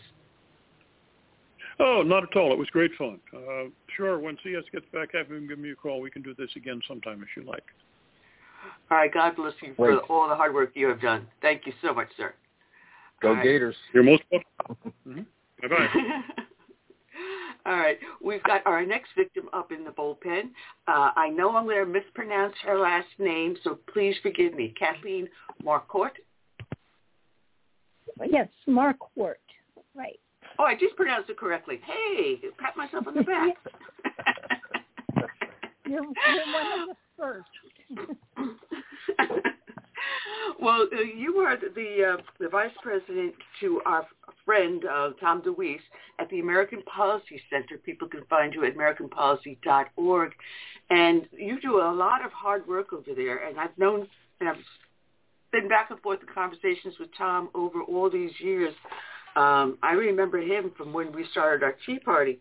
But holy cow, so much to talk about. I don't even know where we're going to start because you and I were going back and forth in emails. And I mean, oh, geez. Kathleen, this is some of the craziest stuff I have seen going on in the world. One of the things you and I were talking about is the Wuhan virus.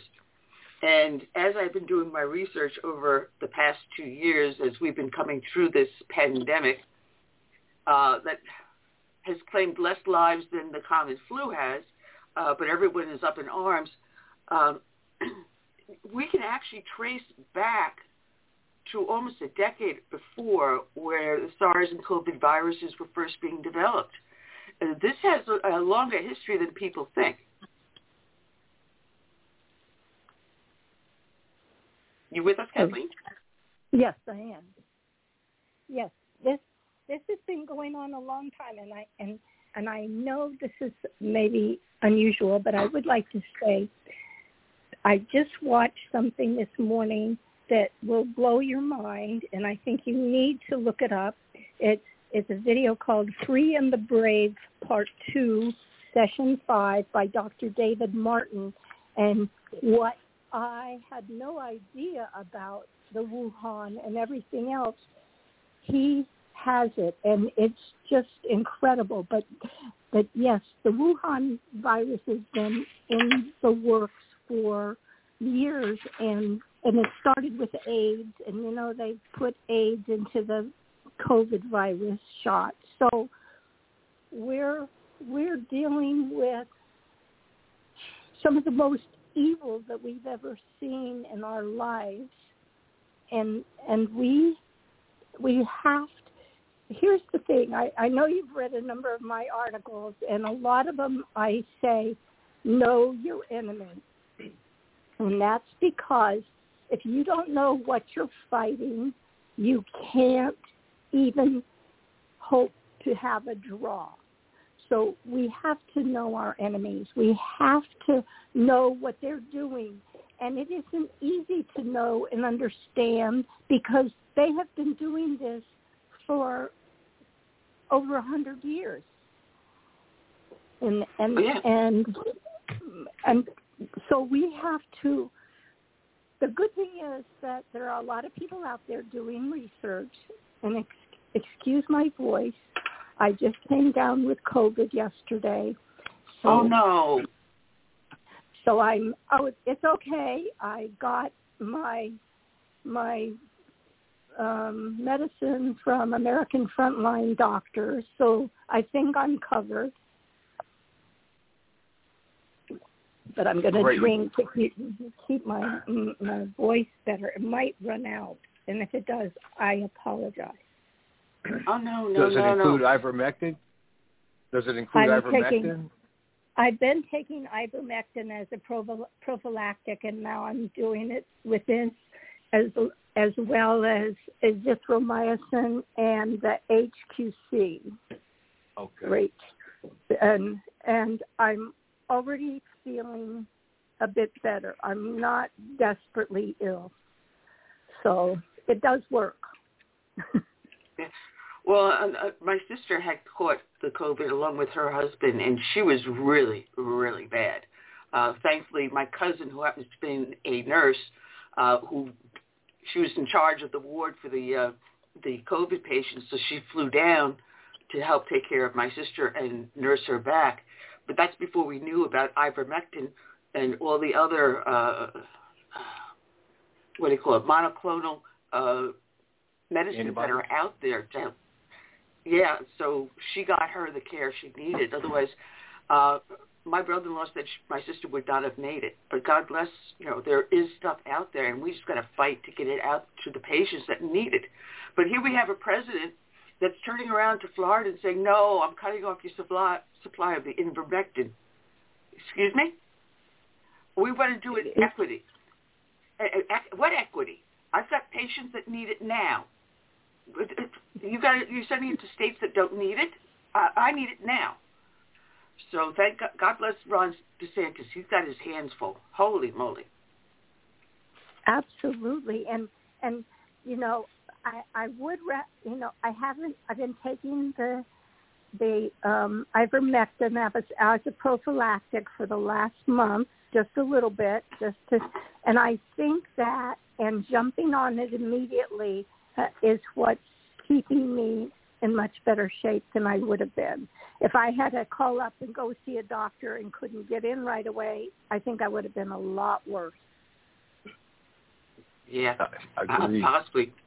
Yeah, because I try to make sure I take my vitamins every day, especially B12 and C.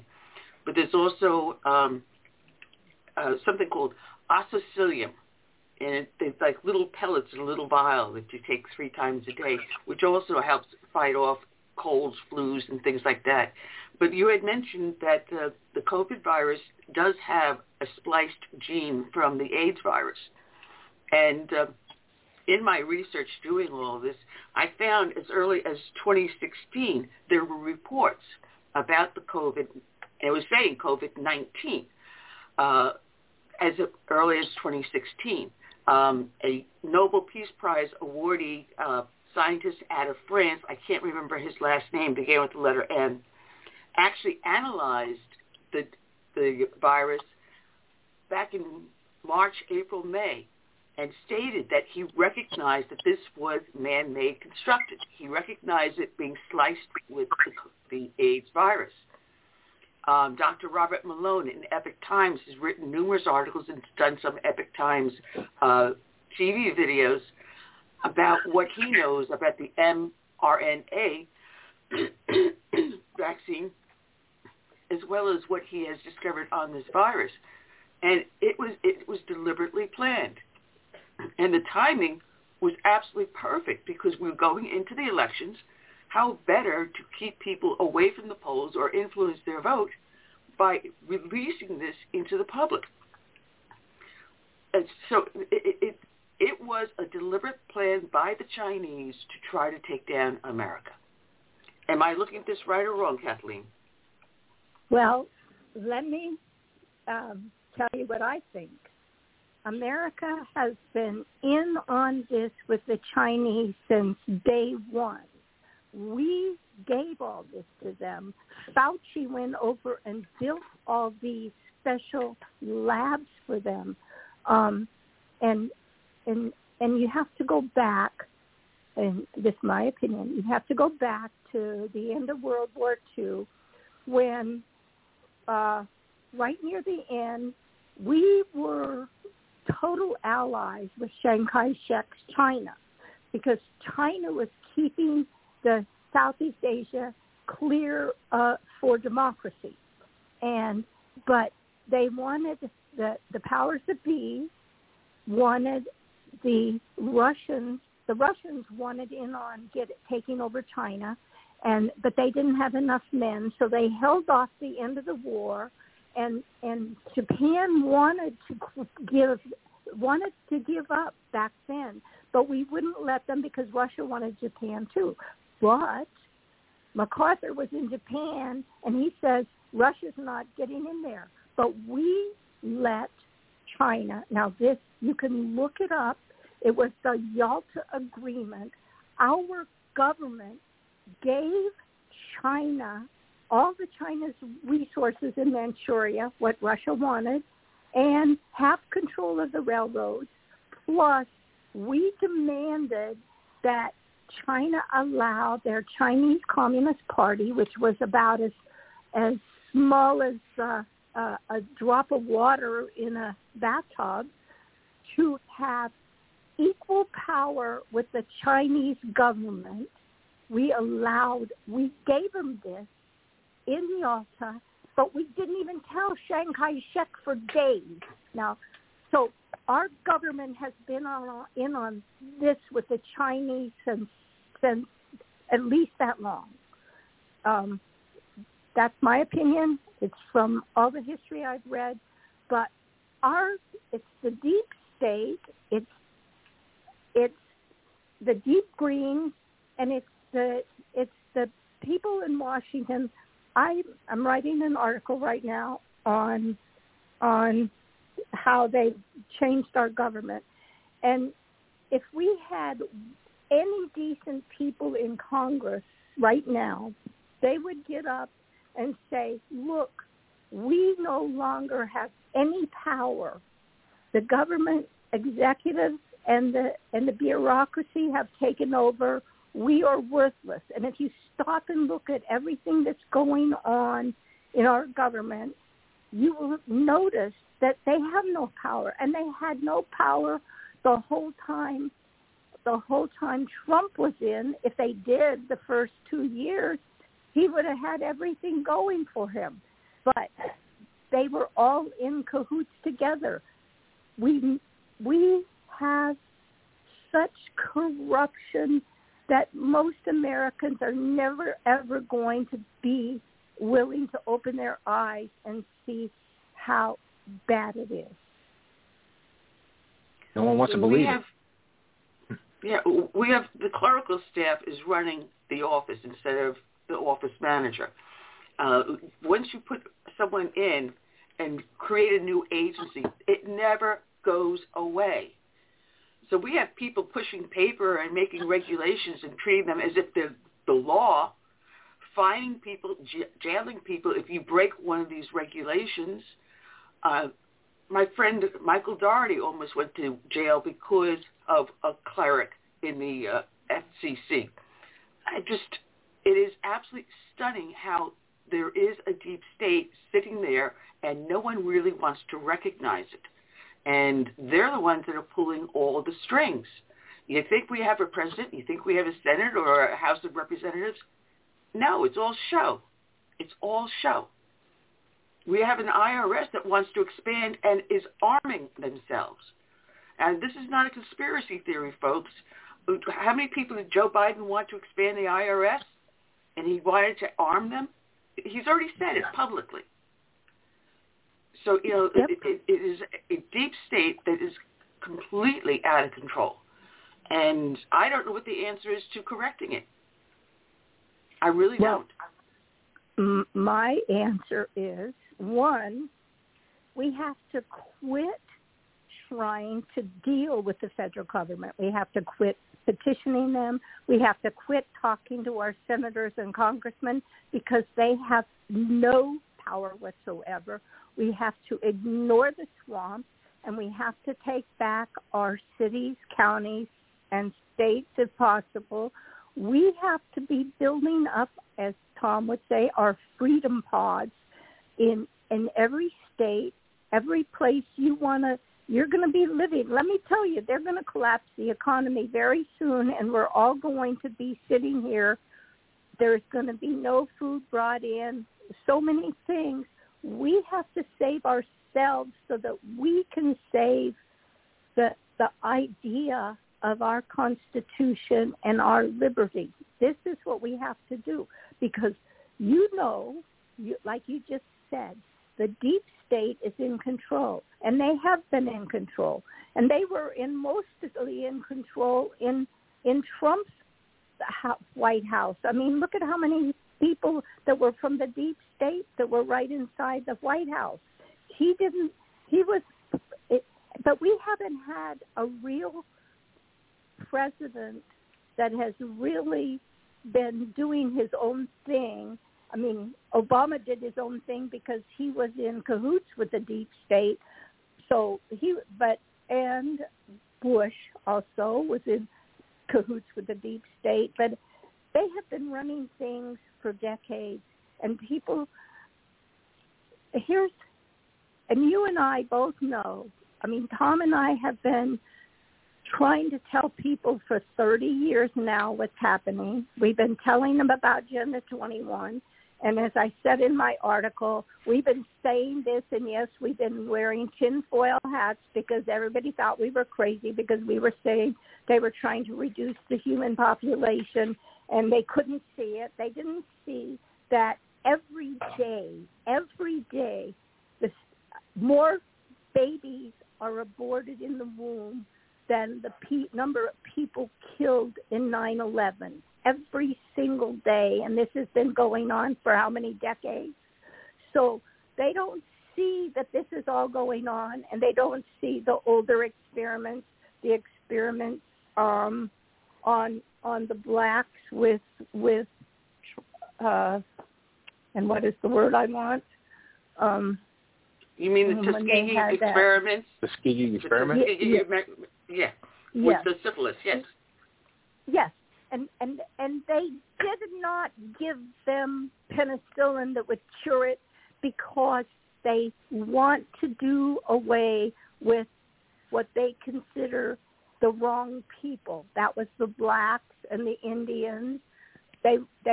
This has been going on for decades, and people don't understand it. They need to understand that. I mean, I remember you've seen videos of people telling us from the 50s and 60s, wake up, people, here's what's happening. But people don't wake up because they don't want to have to do anything. They don't want to have to think, and so they want you and I to do it for them, and it isn't going to happen. So we're really up against it, but I really, truly, truly believe that we, the Americans that are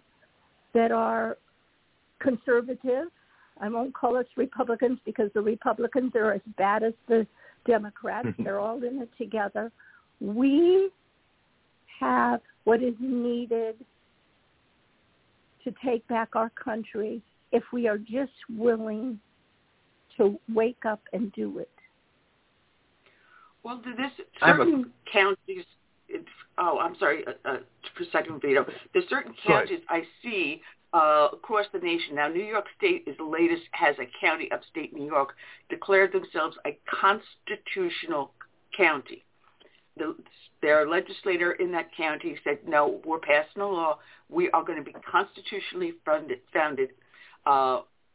The Governor Cuomo's attempt to steal guns, the attempt to do a lot of unconstitutional things would not occur within that county. So local governments are starting to wake up and say, we've got to take the power back from the federal government, from the state government, and make it more centrally located here.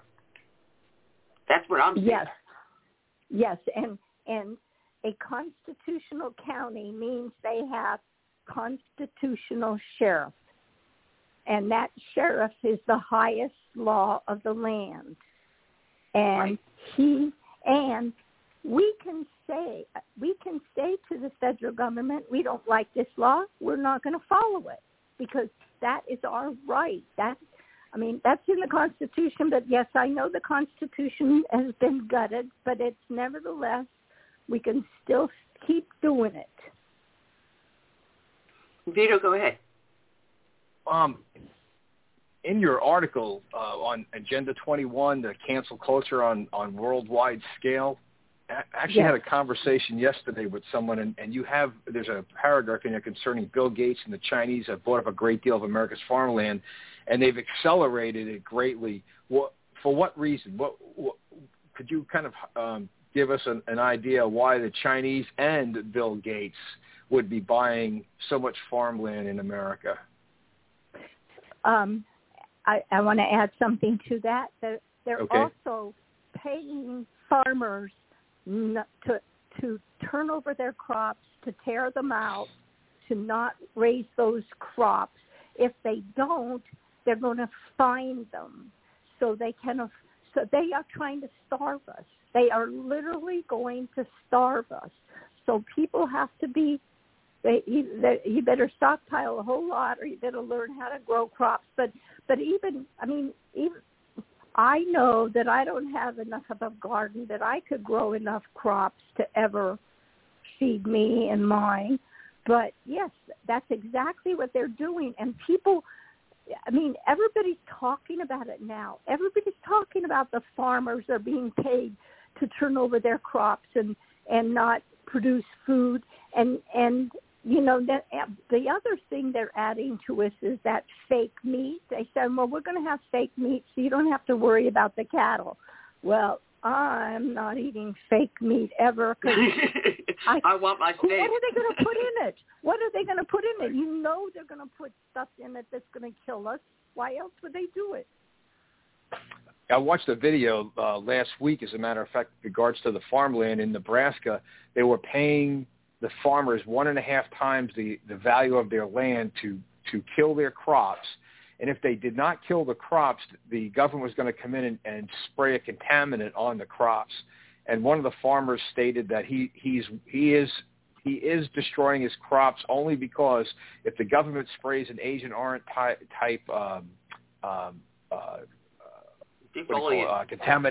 contamination on it, and he loses that land for further usage in the future. Yep, that's just what I was saying. They're paying them to destroy their crops. And why else would you do it if it weren't to starve the people? Because America has been the breadbasket of the world. We've fed people all over the world with our excess. But now that, they've shut down the valley in California where because of the Delta smelt, they haven't allowed them to have water. So that the huge valley that used to feed a lot of America and the world has now become a desert. They've been working on this for years, and I don't know what it's going to take. I know we don't need a huge amount of people to wake up. We need what they call Gideon's army. He didn't have that many, but he managed, and that's what we need. But we need to wake up people. I know I live in Knoxville, Tennessee, and probably 6 months ago we started our Freedom Pod here, and it's going great guns. We're taking over. We have people running for the open offices in every slot that we can, because this is what the left did. And this is what we have to do, is we have to take over our government and have control of exactly where we live right now. And And it isn't going to be easy, but we have to do it. I like this you would be you would be really cheering for me because earlier this week I attended the school board meeting virtually. Previous meeting I had gone in person, and I didn't find out about the meeting until the last minute. So that's why I did it virtually. And when I attended the meeting back in August, I got up to introduce myself, and I heard some snickering, and I saw looks being exchanged between certain board members. I ignored it, and I had my say, and I sat down, and when they had the virtual meeting, a friend of mine, she had her say, and I could hear them sneering and snickering. Now I'm going, oh my goodness. And then her husband spoke, and then I spoke, and they actually tried to prevent me from speaking because the clerical staff deliberately ignored my email with my phone number on it. And thankfully, I was texting my board member saying, David, you got the email, so just make sure that you follow through. And he deliberately interrupted the meeting to make sure that they said, Ann Ubella had sent an email saying she had a statement to make. I would like to hear what she has to say. So he made sure I got in there. Well, I was so fuming, so angry. This little guinea just let loose, and I was getting emails cheering me on. I basically told them that if you sneer at one of us, you sneer at all of us, and I don't care what side of the political aisle you stand on. You have the right to exercise your First Amendment right of free speech and for petitioning the government. And I let loose, and I says, for those that snickered, I said, shame on you. We're coming for your seats. I says, we have already actively started to look for people to take your seat away from you. And I said, those that did not chastise them for snickering, you're next. And then for those that defended us, thank you. And then I turned around to the school board supervisor, and I said, Mr. Rodriguez, I am so sorry. I am so sorry that we voted in this board that you are stuck with. Well, we're going to right this ship. We're going to vote them out and give you something that you can work with. I was so fuming mad. And this is what we have to do. That is perfect. That is, that the worst thing that can happen in situations like that is when I used to do radio shows and things and there'd be animal rights people. When I go to give the punchline, the actual thing, they'd start laughing so that the audience couldn't hear what I said. And the good thing is you can at least get your point across with the, it's so childish. It is so childish. Yeah. I mean, I was doing one of these things where they invited all different types of groups. I came in representing the Tea Party. There was the Republican Party, the Democratic Party. It was one of these things to get kids to register to vote. And everyone, goes up and speaks. I'm towards the very end. I'm one of the last ones to speak. And also I start getting the catcalls and the stickers and everything else. And I stopped and I said, hold it right here and right now. We gave utter respect to every single speaker that came forward, no matter what side of the aisle they stood on. We gave them respect, and I'm demanding respect from you. And all of a sudden I got applause. I love it. In their face. I love it. They're cowards. They're cowards. You call them out, and they will hide under the tiniest rock possible. They're cowards. Plain and simple. They're cowards and bullies, and they like to pick on women, and I've been before I got into Agenda 21, before it was addressed, I was fighting animal rights, and they were the epitome of the bullies that were cowards. They're for animal rights, but what about human life? Right? They'll be pro-choice, but you support animal rights. Talk about total hypocrisy. But of course it is. But go ahead. No, go ahead, please. Well, I was just going to say, you have to understand that the bottom line of animal rights, they don't care about animals. They're just using the fight for rights for animals to attack humanity. Right. Yeah, and here it comes back down to population control. And people think that we may be nuts, but I was just listening to some of these world leaders speaking at the UN, and every last one of them is like, we've got to get a lower population. And yet France is complaining that there's not a high enough birth rate to sustain the nation. But we have to cull the population. Well, why do you think Obamacare had it in Obamacare? And I read both bills before they were married and before Nancy Pelosi said, you got to pass it to see what's in it. I read both bills, and both of them said that if you're between a certain age, if you're very young or you're very old, they have the option to withhold care from you. And what are they saying now with the COVID vaccine? If you're of a certain age, you're going to have care withheld with COVID. If you're not vaccinated, they may not admit you to the hospital. They're already trying different methods in which to cull the population. Oh, they've been doing this. They have been doing this for decades and decades, but it's been under the radar until now. But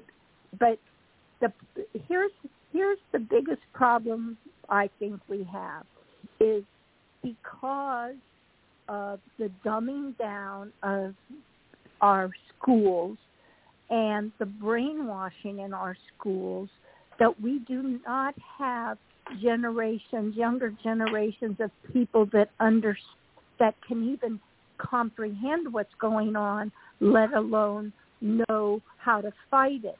So they want to get rid of us, all of us old people, and I'm one of them. They want to get rid of us so that there is no what I would say encyclopedic knowledge of what things really are. Well, here's the problem here too, because I was watching on Newsmax the other day. Someone went and did a survey about what students, high school and college students, knew about the Constitution. And almost every single person they interviewed said, oh, it's an old document. It doesn't apply to today. It was written all that time ago. And the words are racist, it's bigoted, and I'm triggered by the phrasing. I'm like, what? Have you even read the Constitution? Have you read the Declaration of Independence? And no, they're not being taught. American history is not being taught. Multiculturalism is destroying our nation. Instead of being the melting pot our founders wanted us to be, we now divide and then conquer, and which is what they're doing. And they're stealing intelligence from our youth. They're not allowing them to develop their brains. If you can't do it in 20-some-odd characters on your smart device, it's not worth talking about. If you don't have the most likes on TikTok or whatever is out there, you don't matter. It is an electronic age, a disposable age, and it's scary for what our future may look like. But it's all been programmed. Have you read the B-STEP program was designed by Health Education and Welfare before HHS, had University of Michigan, I think 1967, designed the B-STEP program, behavioral science something. I'll look it up and send it to you, but it basically says that we're going to program the schools to dumb down the students. Most of them, we just want to teach them how to enjoy drugs and just live their life with a basic universal income. Now, they used a different term for it, but that's where the basic universal income comes. And only a few will be allowed to really start learning. And, of course, whose children those few are going to be.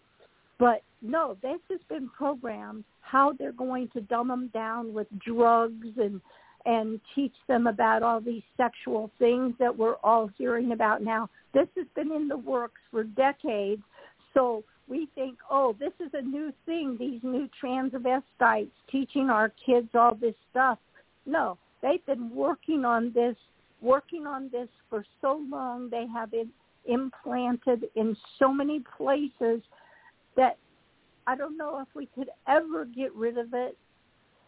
If we tried, if we could actually get a government in Washington that would do what we wanted, I still don't think it would work then. I think that we're so close to all this mess that we literally just have to start at the beginning with our towns and counties.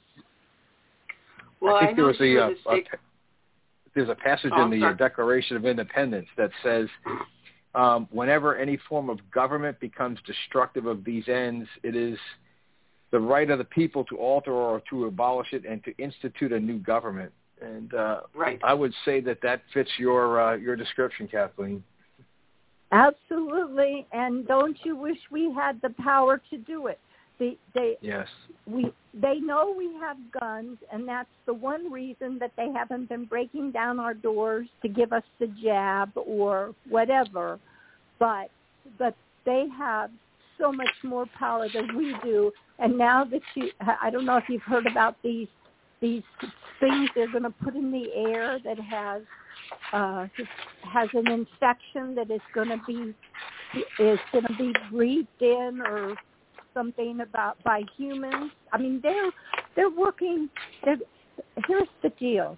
This whole thing was supposed to be finalized in 2050, but I'm sure a lot of the older people like Klaus Schwab and all decided they wanted to have it finalized by 2030.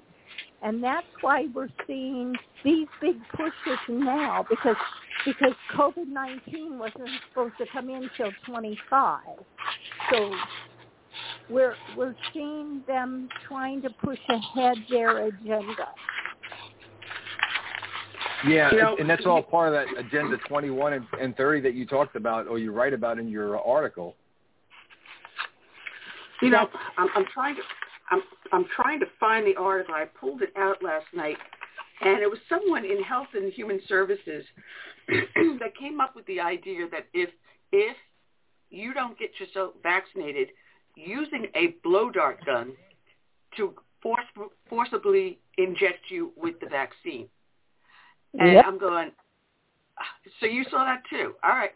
But I don't know what I did with the article. It's somewhere in this mess I got piled up on my desk here. But can you believe that they have become so arrogant? They have decided that they can put stuff in your body against your will. It's no longer voluntary to get. No.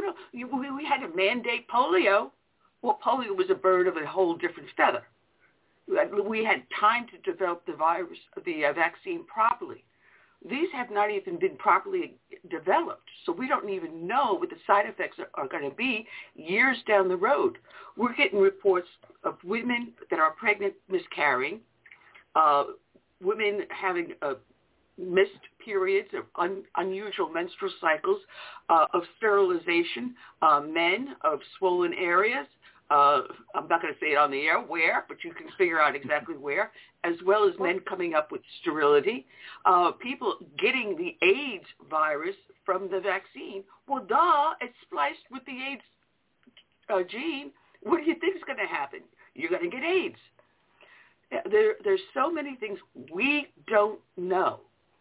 Plus, this vaccine alters your DNA. What does it make you? Is this now the mark of the beast they told us to look out for? It's a very good question.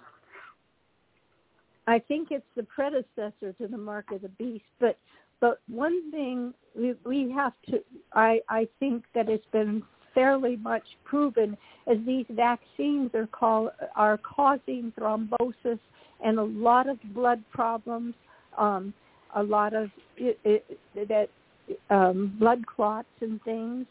So heart inflammation, one doctor has said, within the next 2 to 6 years, we're going to see a major reduction in the population because of all the people that have taken the vaccine.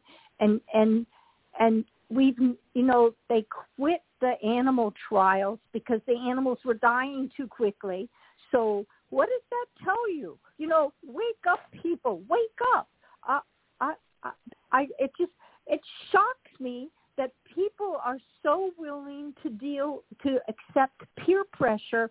Oh yes, I want to be on the good side. I'll do this, I'll do that. And we may be not allowed to go into stores if we haven't been vaccinated. So what? If I think that what's going to happen, if that really, really, really happens, that there's going to be a lot of stores going out of business because the ones that are going to be allowed to go into them are going to be dying. All by design. Yeah. The Marxist mentality. And Dr. Robert Malone has had, like I said, articles up on the Epoch Times, and he's being proven to be right, that if you get the COVID virus, you end up having natural immunity that may last your entire lifetime. Yep. So, and why is it that this virus is learning to mutate so fast? Because that is part of the design of the virus. And why are the vaccines only good for one variant and not for all variants? Again, that is by design. We can go on and on for hours, but we need people to start waking up. And I sat down with my doctor and I sat down with my cardiologist because I have several serious health issues. I asked them about the vaccine and how my conditions would interact with it because I've already had too many strokes. I don't need to have a full-blown stroke. I'm taking care of my mom who's a stroke victim, and she's saying the same thing. She says, I'm not doing it because if she has another stroke, it would kill her. And these things are known to cause blood clots. Now, we sat down with the doctor for her. We sat down with the doctor for me. And both doctors told us, don't do it.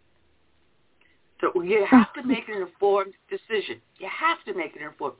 I mean, I'm not telling anyone to not get it. You've got to make the decision for yourself.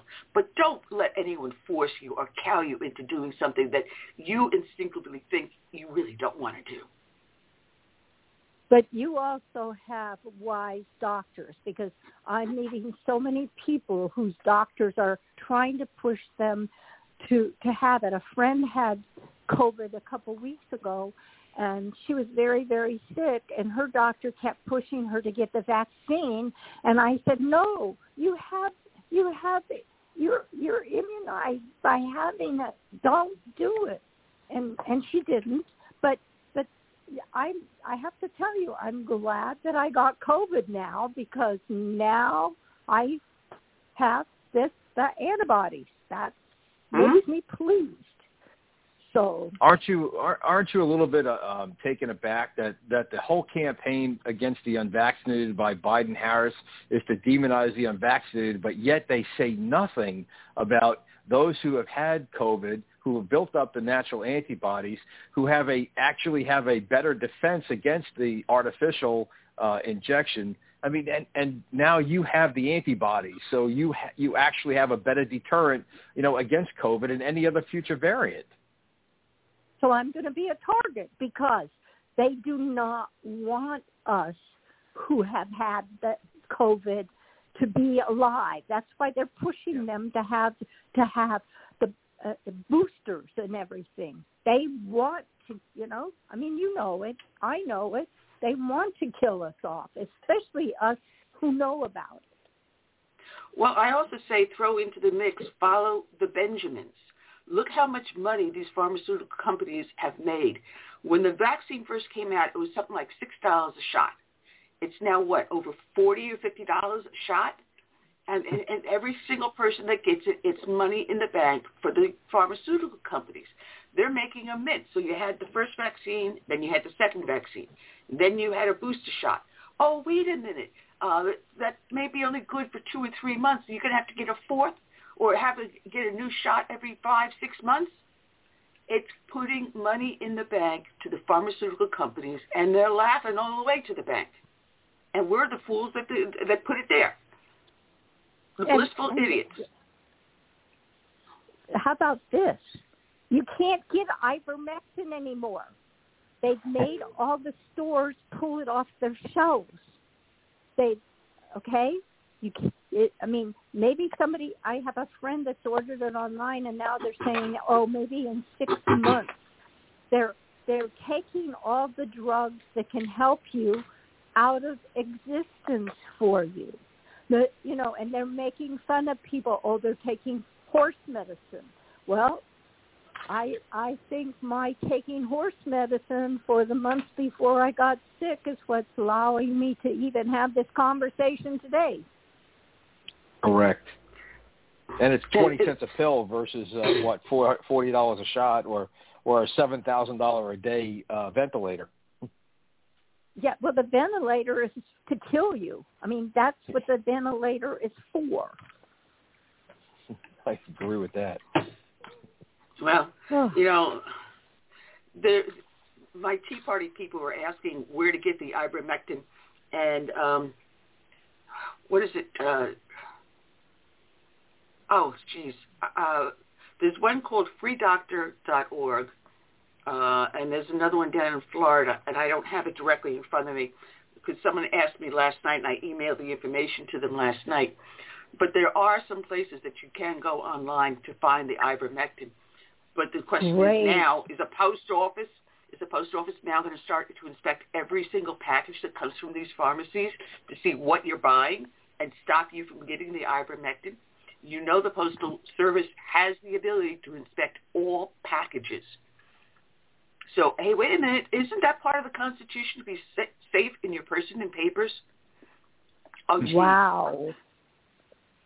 Think about that. It's such a blatant violation of our constitutional rights to be safe in our persons and papers. Now, they're asking for vaccine passports. Wait a minute. Isn't that in violation of the HIPAA Act? That could be punishable up to $250,000? But wait. The HIPAA only relates to them now. It doesn't protect us. That's correct. Right. They wrote something into the bill, into legislation that states that that this does not violate HIPAA when they in mandating the and asking if you've been vaccinated or not. Yep. Sick. I would love to challenge that in court. I really would. Sure. And see what the Supremes could say about that. I would be willing to take it all the way up there. If anyone wants to fund a lawsuit for me, fine, guys. Because someone somewhere along the way is going to have to challenge that.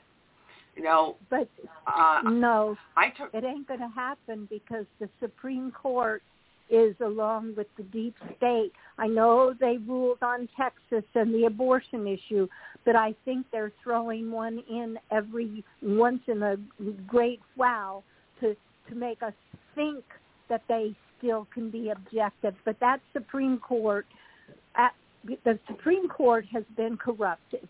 You remember the Kelo case, Suzette Kelo in New London, Connecticut, who had a house, the little pink house, and the government and Pfizer wanted all these houses in this whole neighborhood torn down so they could build their new plant there, and they were going to build hotels and restaurants and blah blah blah. And Suzette was the only one that fought them, took it all the way to the Supreme Court. Everybody, Democrat and Republican, knew that she would win because there's no way you can take private property for tax use. And she lost. And that's when the government Stephen Breyer. You no longer have private property rights. That was the major case. And that means if we don't have private property rights, we don't have rights to our own bodies. We only have rights to our thoughts. And we've got to keep that in mind because they're going to start using it pretty soon. think it was David Souter. It was Justice Souter who was the deciding factor on that case, if I'm not mistaken. Yep. Was it Souter or Breyer? Was Souter? I think it was Souter because it was a George H.W. Bush appointment, and it shocked everybody with the eminent domain issue, and he opened up the floodgates with that decision. Well, George H.W. Bush was one of them. Yes, he was. The New World Order, I believe it was called. Right? Isn't that right? Yep. Wasn't he the first one to mention that? Yes, absolutely. Absolutely. And his son is just following in his footsteps. He just was campaigning for Liz Cheney in Wyoming. Jeez. Talk about going down the toilet. Boy, did he go down real fast on that one. Man, but there's so much more to talk about. Holy cow. It just, your guys are out there fighting. What is this heritage land? Because I was looking at the map, and in some cases, almost an entire state is deemed heritage land. What is going on? Our government is going now for another form of land grab throughout the states? Oh, this has been going on for some time, and it's Tennessee, the state that I regretfully live in right now, is all of Tennessee is in national heritage areas. And what it is they made these designations that and they tell people, oh, this is going to bring tourism to your area, that you're going to love it. It doesn't bring tourism to your area. It doesn't allow you to do a lot of things with your area. You have no longer control of how you want to build there, what you want to do. It's just like you say, it's another land grab, and it's sort of it's in line with what are the ones that they do in all the national parks, the world. And I'm forgetting the name of the term, where they have it's a protected area, and it's most of our national parks have been turned over to the UN as their protectors of our national parks.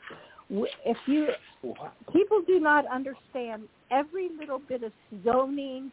Every time they change something, we lose the rights to our lands. Conservation easements are unbelievable destroyers of private property, and people don't they don't understand that they're giving to the government, and the original Constitution says the government doesn't get to own land, only the people. The government only gets forts and the capitals, right? Kathleen, so Article 6, Paragraph 2 of the U.S. Constitution states that the U.S. Constitution shall be the supreme law of the land. And so if we're giving up land, if the federal government's giving land to the United Nations, that's seditious. It's probably treason. It is. But who listens to us?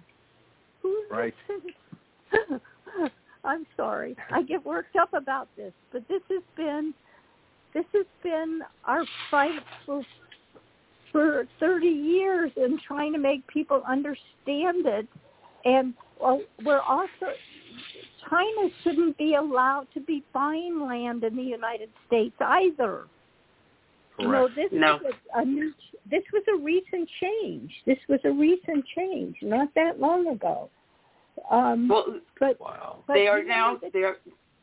The Chinese are now trading on our stock market.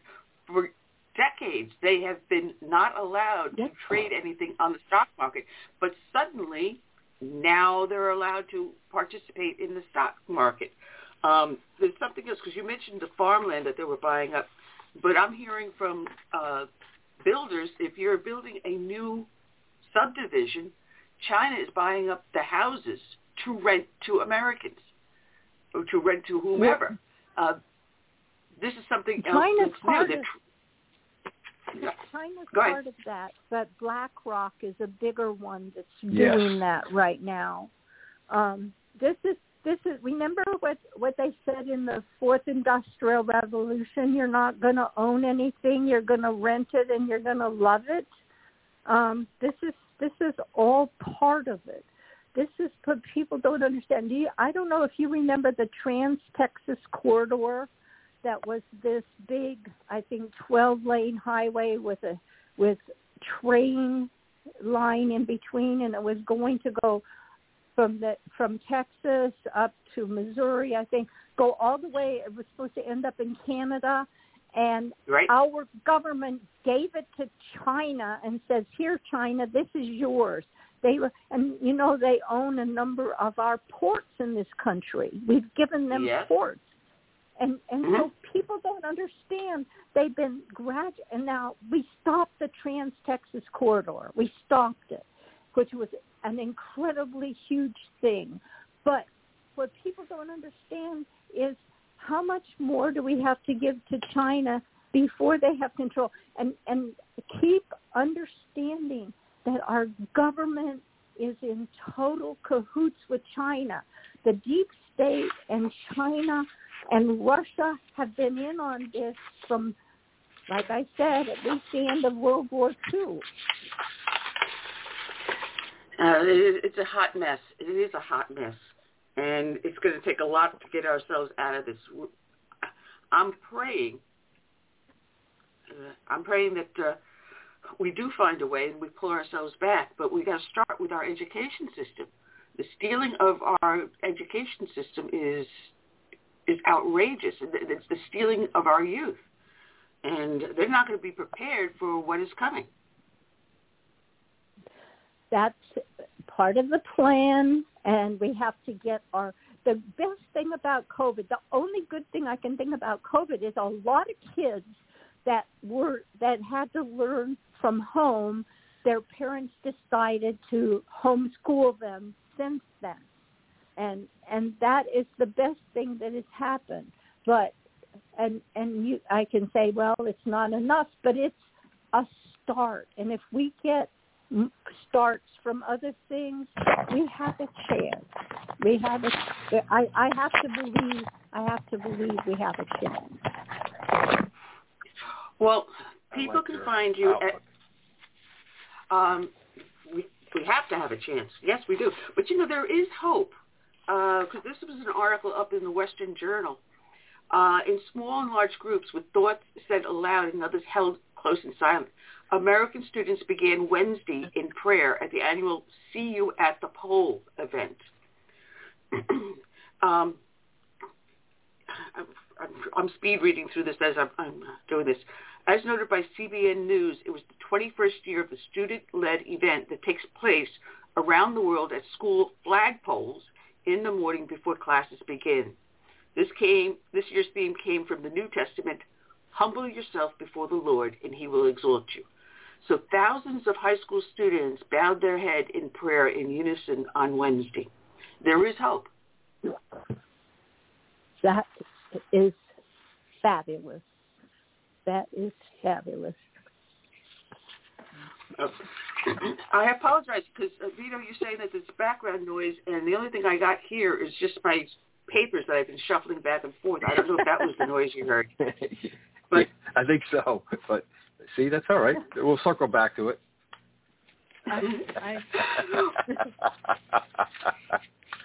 Well, I have a link up to the American Policy Center on the show page, Kathleen, so when people listen to us in the archives and they can trace it back to you and follow your articles, it's AmericanPolicy.org. You and Tom DeLeese do a lot of good, hard work. And we need more people like you out there doing this. And it's not just Agenda 21. It's climate change. It's the Green New Deal. It's the segregation of the vaxxed to the unvaxxed. You cover just about everything. And I was surprised to find my house inside the Heritage Garden. It's all Agenda 21. Green New Deal is just Agenda 21, Agenda 2030. They're all Agenda 21. Some of them focus on different parts and some, but it's all the same thing. Well, I was happy to say that we schooled Newt Gingrich on Agenda 21. He had voted for it, and we shoot him out a brand new one. He was sitting down eating lunch with us, and we had to tell him exactly what Agenda 21 was. He didn't know until that point. And I said, you voted for it. Why? If you didn't know what it was for, why'd you vote for it? So, yeah. He's a con. He speaks well, though, right? Yes. Well, go ahead, Vito. You were going to ask I was just going to say, with regards to Agenda 21, you said the Green New Deal. All I continue to think about with the Green New Deal is the confiscation of America's wealth, and how the last week's Zoom call with Biden, the real polluters of the world are China and India, and they were not on the Zoom call, but the UN was, along with the smaller nations, and you had, Biden talking about committing, billions of dollars more to the Green New Deal, when in fact the real, culprits in the world, if in fact, we are creating this mess, is China and India. But they aren't included in having to cut back. They were never, ever included in having to cut back on their carbon output. It's disgusting. It's a disgrace. It's a con. It tells you exactly what's going on. It isn't about the truth of anything. And it's not that we need to reduce our carbon output.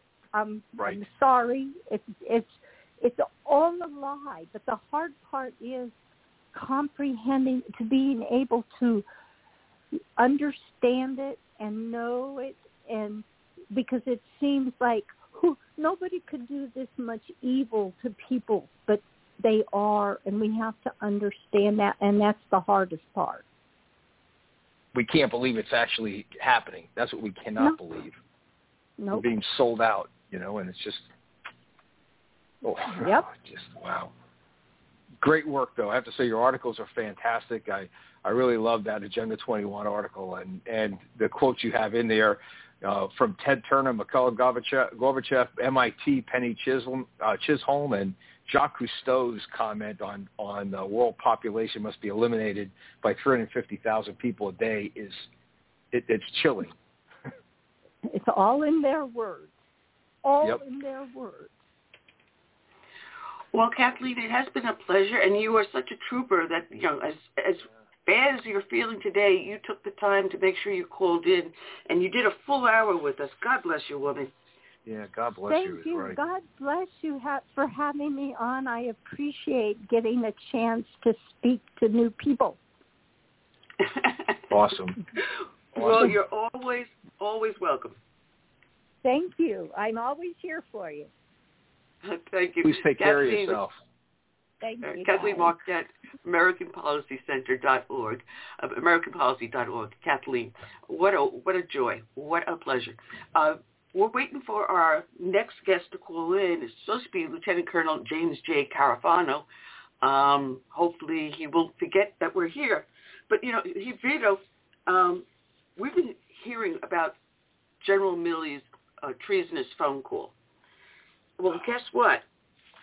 They determined that that wasn't the only time he did this. He's done it several other times. And this is from a witness from inside the administration had suggested this sort of behavior wasn't abnormal for Milley. E. Casey Wardinsky, a former Assistant Secretary of the Army for Manpower and Reserve Affairs, claimed that Milley, who, according to the book, Peril by Bob Woodward and Robert Costa, called his Chinese counterpart twice to tell him that the U.S. would not attack Beijing, routinely violated the bounds of his authority. He said it was Wardinsky and Milley and Chief of Staff of the U.S. Army, General James McConnell, engaged in a pattern of behavior to thwart President Donald Trump. These people should be court-martialed, honestly. But it looks like we have our next victim in on the line. Let's bring him on. Lieutenant, the teeth in backwards, Lieutenant Colonel James J. Carafano with the Heritage Foundation. Good afternoon, sir. How are you? Hey, great to be with you. Welcome. Yeah, it's a bunch of paisanos. I've got Vito Esposito with me. You got me. and it's going to be like Old Home Week in Little Italy.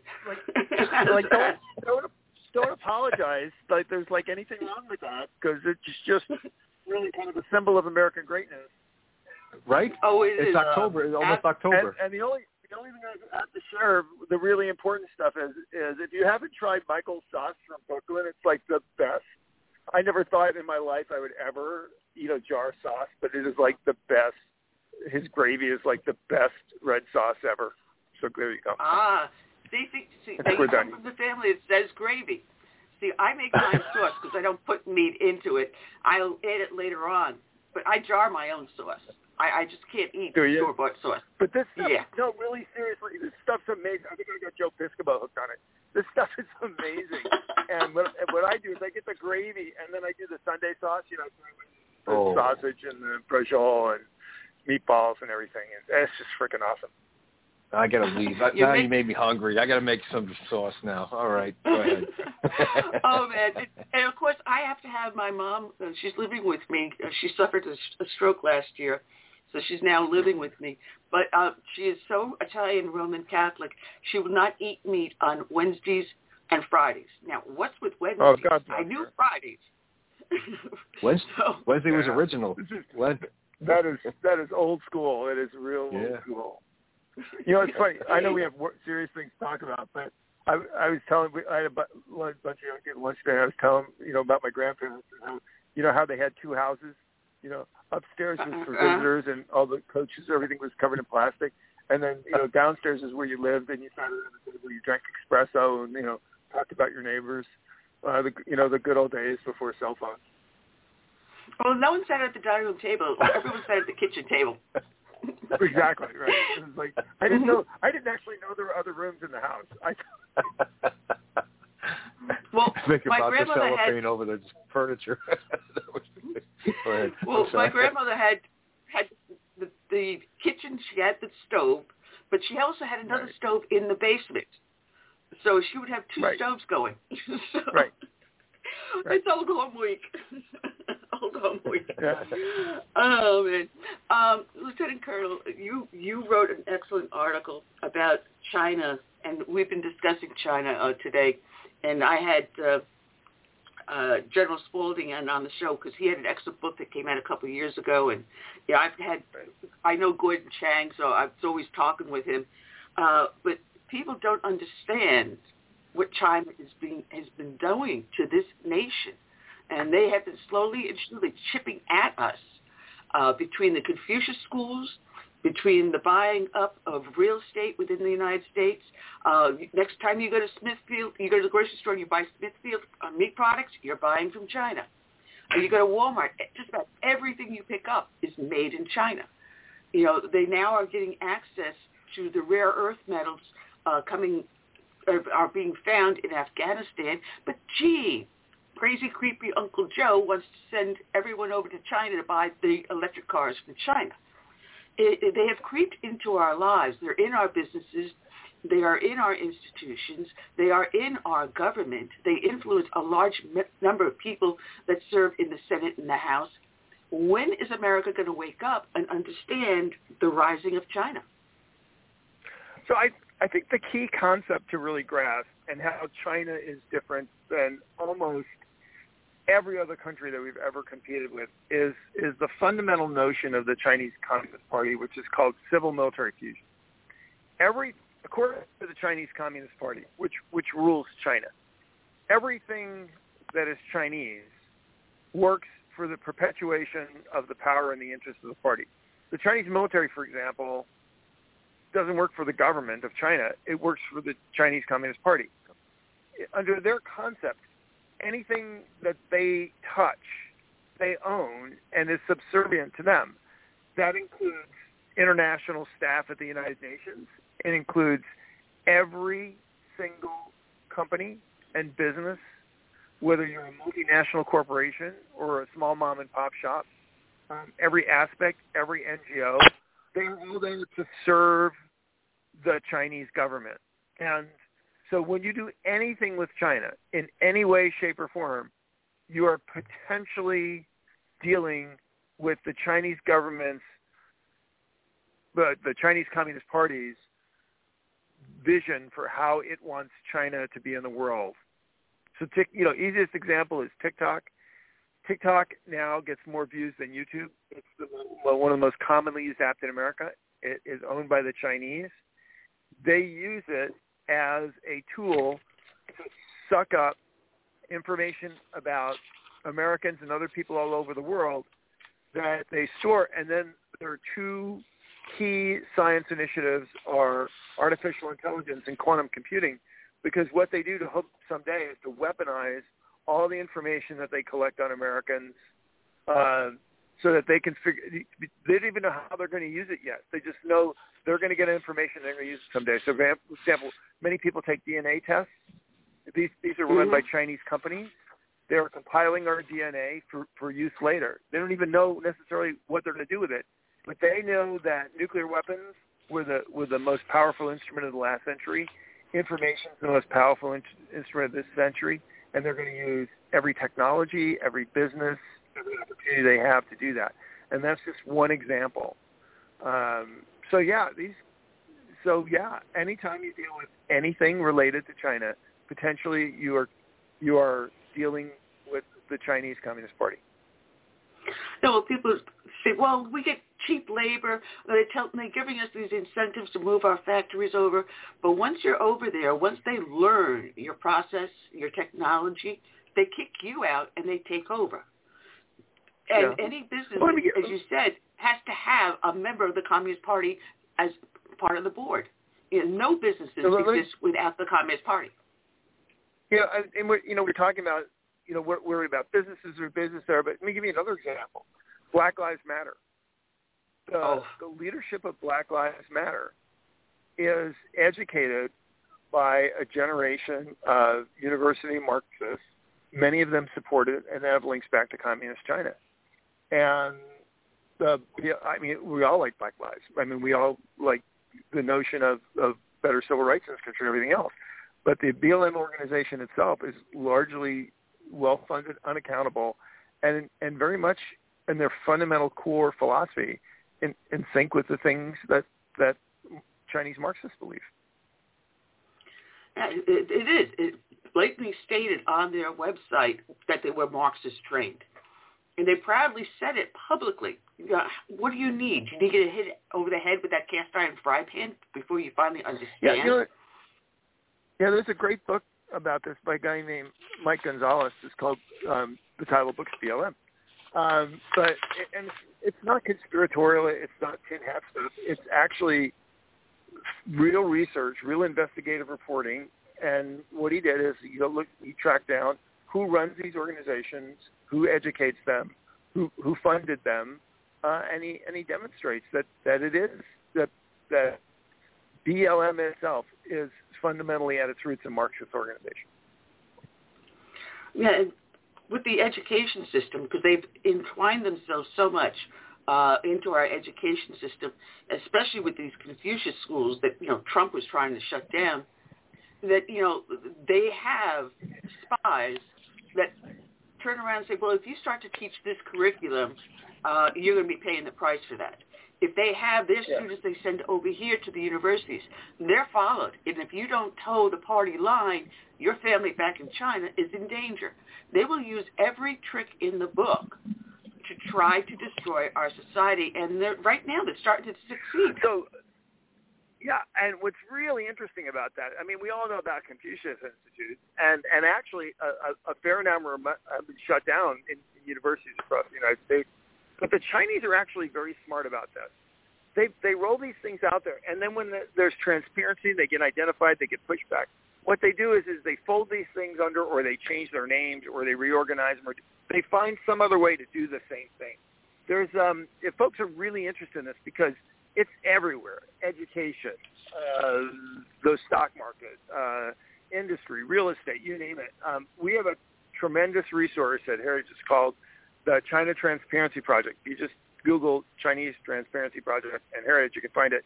We have over 100 stakeholders around the world that collect all the open source information on what the Chinese are doing across 8 different categories, everything from foreign foreign direct investments to their human rights records in China, and all the best information that's out there. We collate that stuff, and then we also put it on an annual report where we grade the level of transparency. One of the really interesting things about this report that shows how really insidious the Chinese are is one of the biggest consumers of open source intelligence on China is the Chinese Communist Party. Because what they do is they use, when these reports are published, they use them to find the holes in the Great Wall of China, and they plug them. So, for example, there was some tremendous work done identifying the size and scope of the Uyghur internment camps, and they did this by the Chinese government data. Budget data is classified, but many local district and provincial data wasn't, and they could go in and look at the provincial and district budgets, and they could identify the construction costs and then use Google Earth to find the buildings and evaluate how big they are and how many people were contained there. As soon as this research was published, all that information disappeared from the World Wide Web.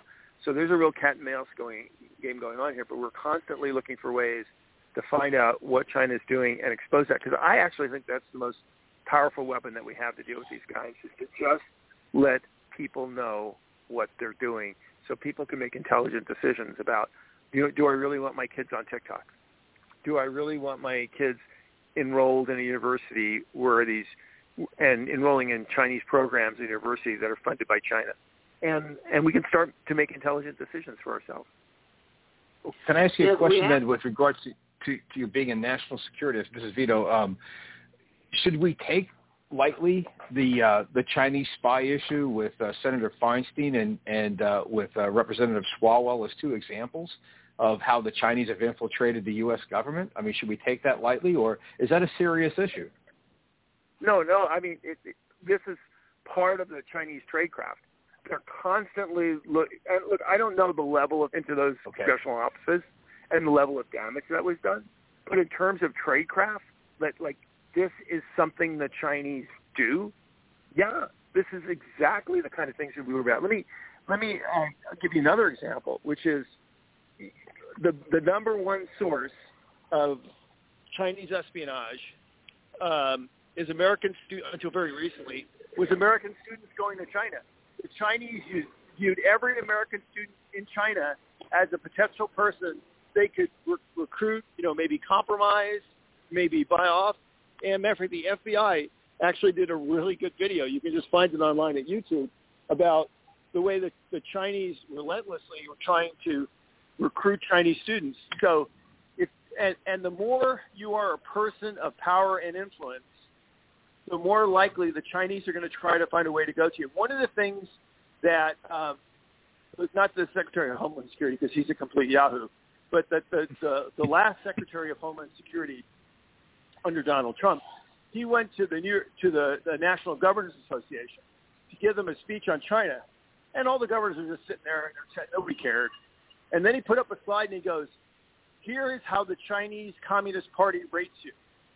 And this was intelligence that he had gotten declassified that we had gotten from China, where they had evaluated every single U.S. governor, how friendly they were towards China, and which ones needed to be targeted to gain more influence. Oh, whoa.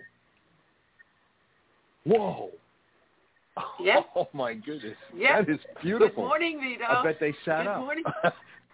I bet they sat up and took notice, huh? And they're like, give me that list. Where am I on the list? Wow. Okay, sorry. Go ahead. So if they're doing that to the governors, don't you think they're doing it to every single elected official on the federal level, every single department head, every single member of the president's cabinet? And they've got data up the wazoo. That's why I have never done a DNA test, and I don't know if I ever will. Because they already know enough information about every single service member we have. Right. Yeah. Can I tell you a DNA test story? It has nothing to do with China. Can I tell you? It's very important. So my son took a DNA test, and he came back to me and he goes, "Hey, Dad, this is amazing stuff." He goes, "Like I'm like 5% Jewish and like 20%, I don't know, Scottish, and and he goes, and I'm 50% Italian." And he said, "You should take the test." And so like, I don't know if like math was. I just don't think he was a math expert. I don't know. But yeah, no. The thing about the DNA test is absolutely true. They intentionally went out and bought DNA test companies. One, because they could make money, but more importantly, because it was a great way to amass a global database on individual people and on information from different countries. This is why they wanted to sell everybody 5G. If you got the 5G network, then every bit of information that goes across that network is potentially retrievable by the Chinese. And in China, there is a law that says every bit of information touched by a Chinese company is government property, and the government has free and unfettered access to that information. Now, that's a scary thought. That is a very scary thought. We've been fighting with the administration's saying that we're going to put 5G nationwide. No. Why don't we build our own? We don't need the Chinese technology, Heiwa, or whatever you pronounce that company's name, to gain Huawei. access to our data. Yeah, you know which one I'm talking about, that one. That guy. But with this thing that came out with COVID, we're learning more and more about these Chinese research labs. Actually, they are basically bomb factories, but nothing more. They're still attacking the human body, so they're bombing us with this stuff. They're actually using that DNA to see what works best on what section of the population.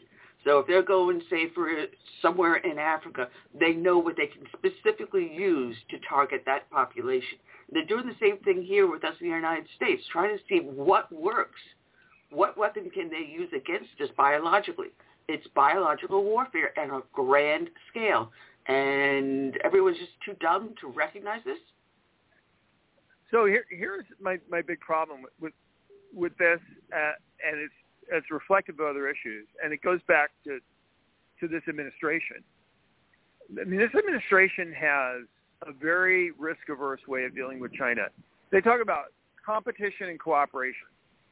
Well, we will compete with China where we must. We'll cooperate where we can. Well, there's actually no place to cooperate.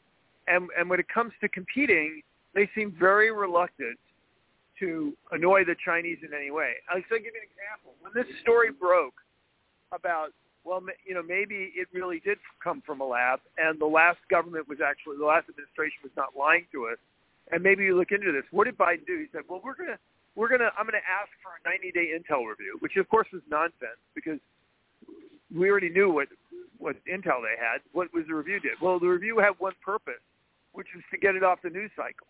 And what happened 90 days later when they came out and said exactly the same thing we knew 90 days before? Biden didn't say anything. He didn't say, okay, we're going to do more, we're going to investigate. He just ignored it because the purpose was never to get to the truth. The purpose was to get it off the news cycle so he wouldn't have to confront China. The head of the UK just came here, Boris Johnson, to meet with Biden. The number one thing on his agenda when he came here was dealing with China. And the one thing the president refused to talk about was dealing with China. Yep. But who's going to challenge Biden? Who's going to challenge Biden to this? I mean, we don't have a press corps that. Yeah. Okay. No. I'm serious about this. If you look at China, immigration, COVID, inflation, every major issue that Americans really care about, they're on the opposite side of their president. His polling numbers are underwater and everything. Now, if you think about that, how is that even possible? Here you have a press corps which is, supporting the president, pundits, Congress leaders, the government, everybody incessantly telling us the president's doing great.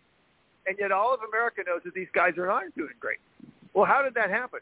It was because we started thinking for ourselves. And I think we, the American people, actually form a fire break against this stuff. But the thing is we have to, and this is the one thing they don't want us to do. They don't want us to talk about that. They don't want us to think for ourselves. They want to, every time you say, well, we should secure the border, and they say, well, then you're a racist. And people, I really can't talk about this because people think I'm a racist. Or, I'm against critical race theory. Oh, well, you're a racist. Oh, well, I really can't raise that in the school board meeting because people will call me a racist. or foreign policy is too sophisticated for you to understand, or you don't really understand all this China stuff. When we start ignoring that and having real conversations for ourselves, we become a real force in this country. I think we have in 9 months, and I actually think it's a force that's really unstoppable. I mean, people thought the Tea Parties were a movement that changed this country. I think the potential that we have now of what Americans can do if they just stand up and start talking about things that are important to them is unbelievable. Well, James, it's been a pleasure having you on. We're down to our last 3.5 minutes on the show, and I'm sorry we didn't have you last week, but you're definitely going to be coming back. That's for sure.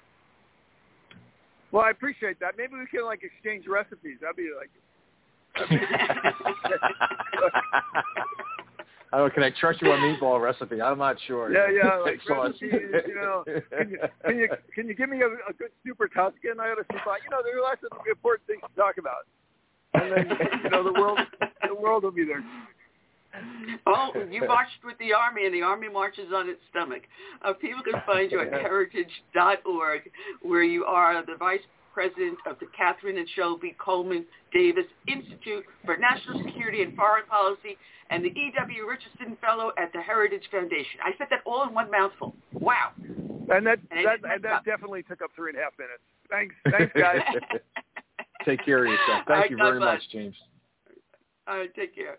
All right, James Carafano, check him out at heritage.org. He's got some excellent articles up there. Yeah, and my head is spinning. I didn't realize how much time had just flown by. Wow. And just, anyway, we're already booking up into next week already. Don't ask me who I booked. I have to keep a calendar because I forget. But we will be back next week, and I want to thank everyone for joining us, all those that were in the chat room here on Blog Talk Radio, as well as those who are posting over on Facebook and YouTube. I can't see everything all at once because I'm bouncing between two computers. I'm dizzy enough. I don't need to make myself dizzier. But, Vito, thank you for joining us. You have your show, pleasure. Mamma Mia, No Sharia, on Global Patriot Radio on Mondays at 6 p.m., correct, with your pal Al? That is correct, 6 p.m. Eastern Standard Time. Well, we're down to our last minute. You have anyone lined up for your show next week already, or no? We have a tentative guest with Andrew Harrod, but we have to confirm that, and he's going to talk about an article he wrote about Afghanistan and through Michael Schuer's eyes. So that'll be a topic on Monday, one of the topics on Monday. So look forward to Andrew, and thank you so much for having me. I really enjoyed it. What a great guest, I'm telling you. It was fantastic. Oh, thank you for sticking around. And a sweet little hello to Sweet Sue, who's been sitting there in the studio listening in. Sweet Sue. And also prayers for G-Ski. G-Ski rocks. People know he's not doing too well, so please send your prayers and thoughts out to him and his family. That's all we got for now. Just a reminder, go to my website, the name of the show, Southern Sense, put a dash in the middle. Check out Patriot Foods. They're giving you $100 off a 3-month supply. And if we're going to be seeing critical shortages of food and other things in the stores, stock up, folks. Stock up. And like I said, I do eat it. So just go to southern-sense.com and click on My Patriot Food. But that's all I got for now, folks. So I say, until then, good night and God bless. And have a great weekend. Be safe out there. It's nuts. Don't let the nuts get you. Anyway, until then, good night.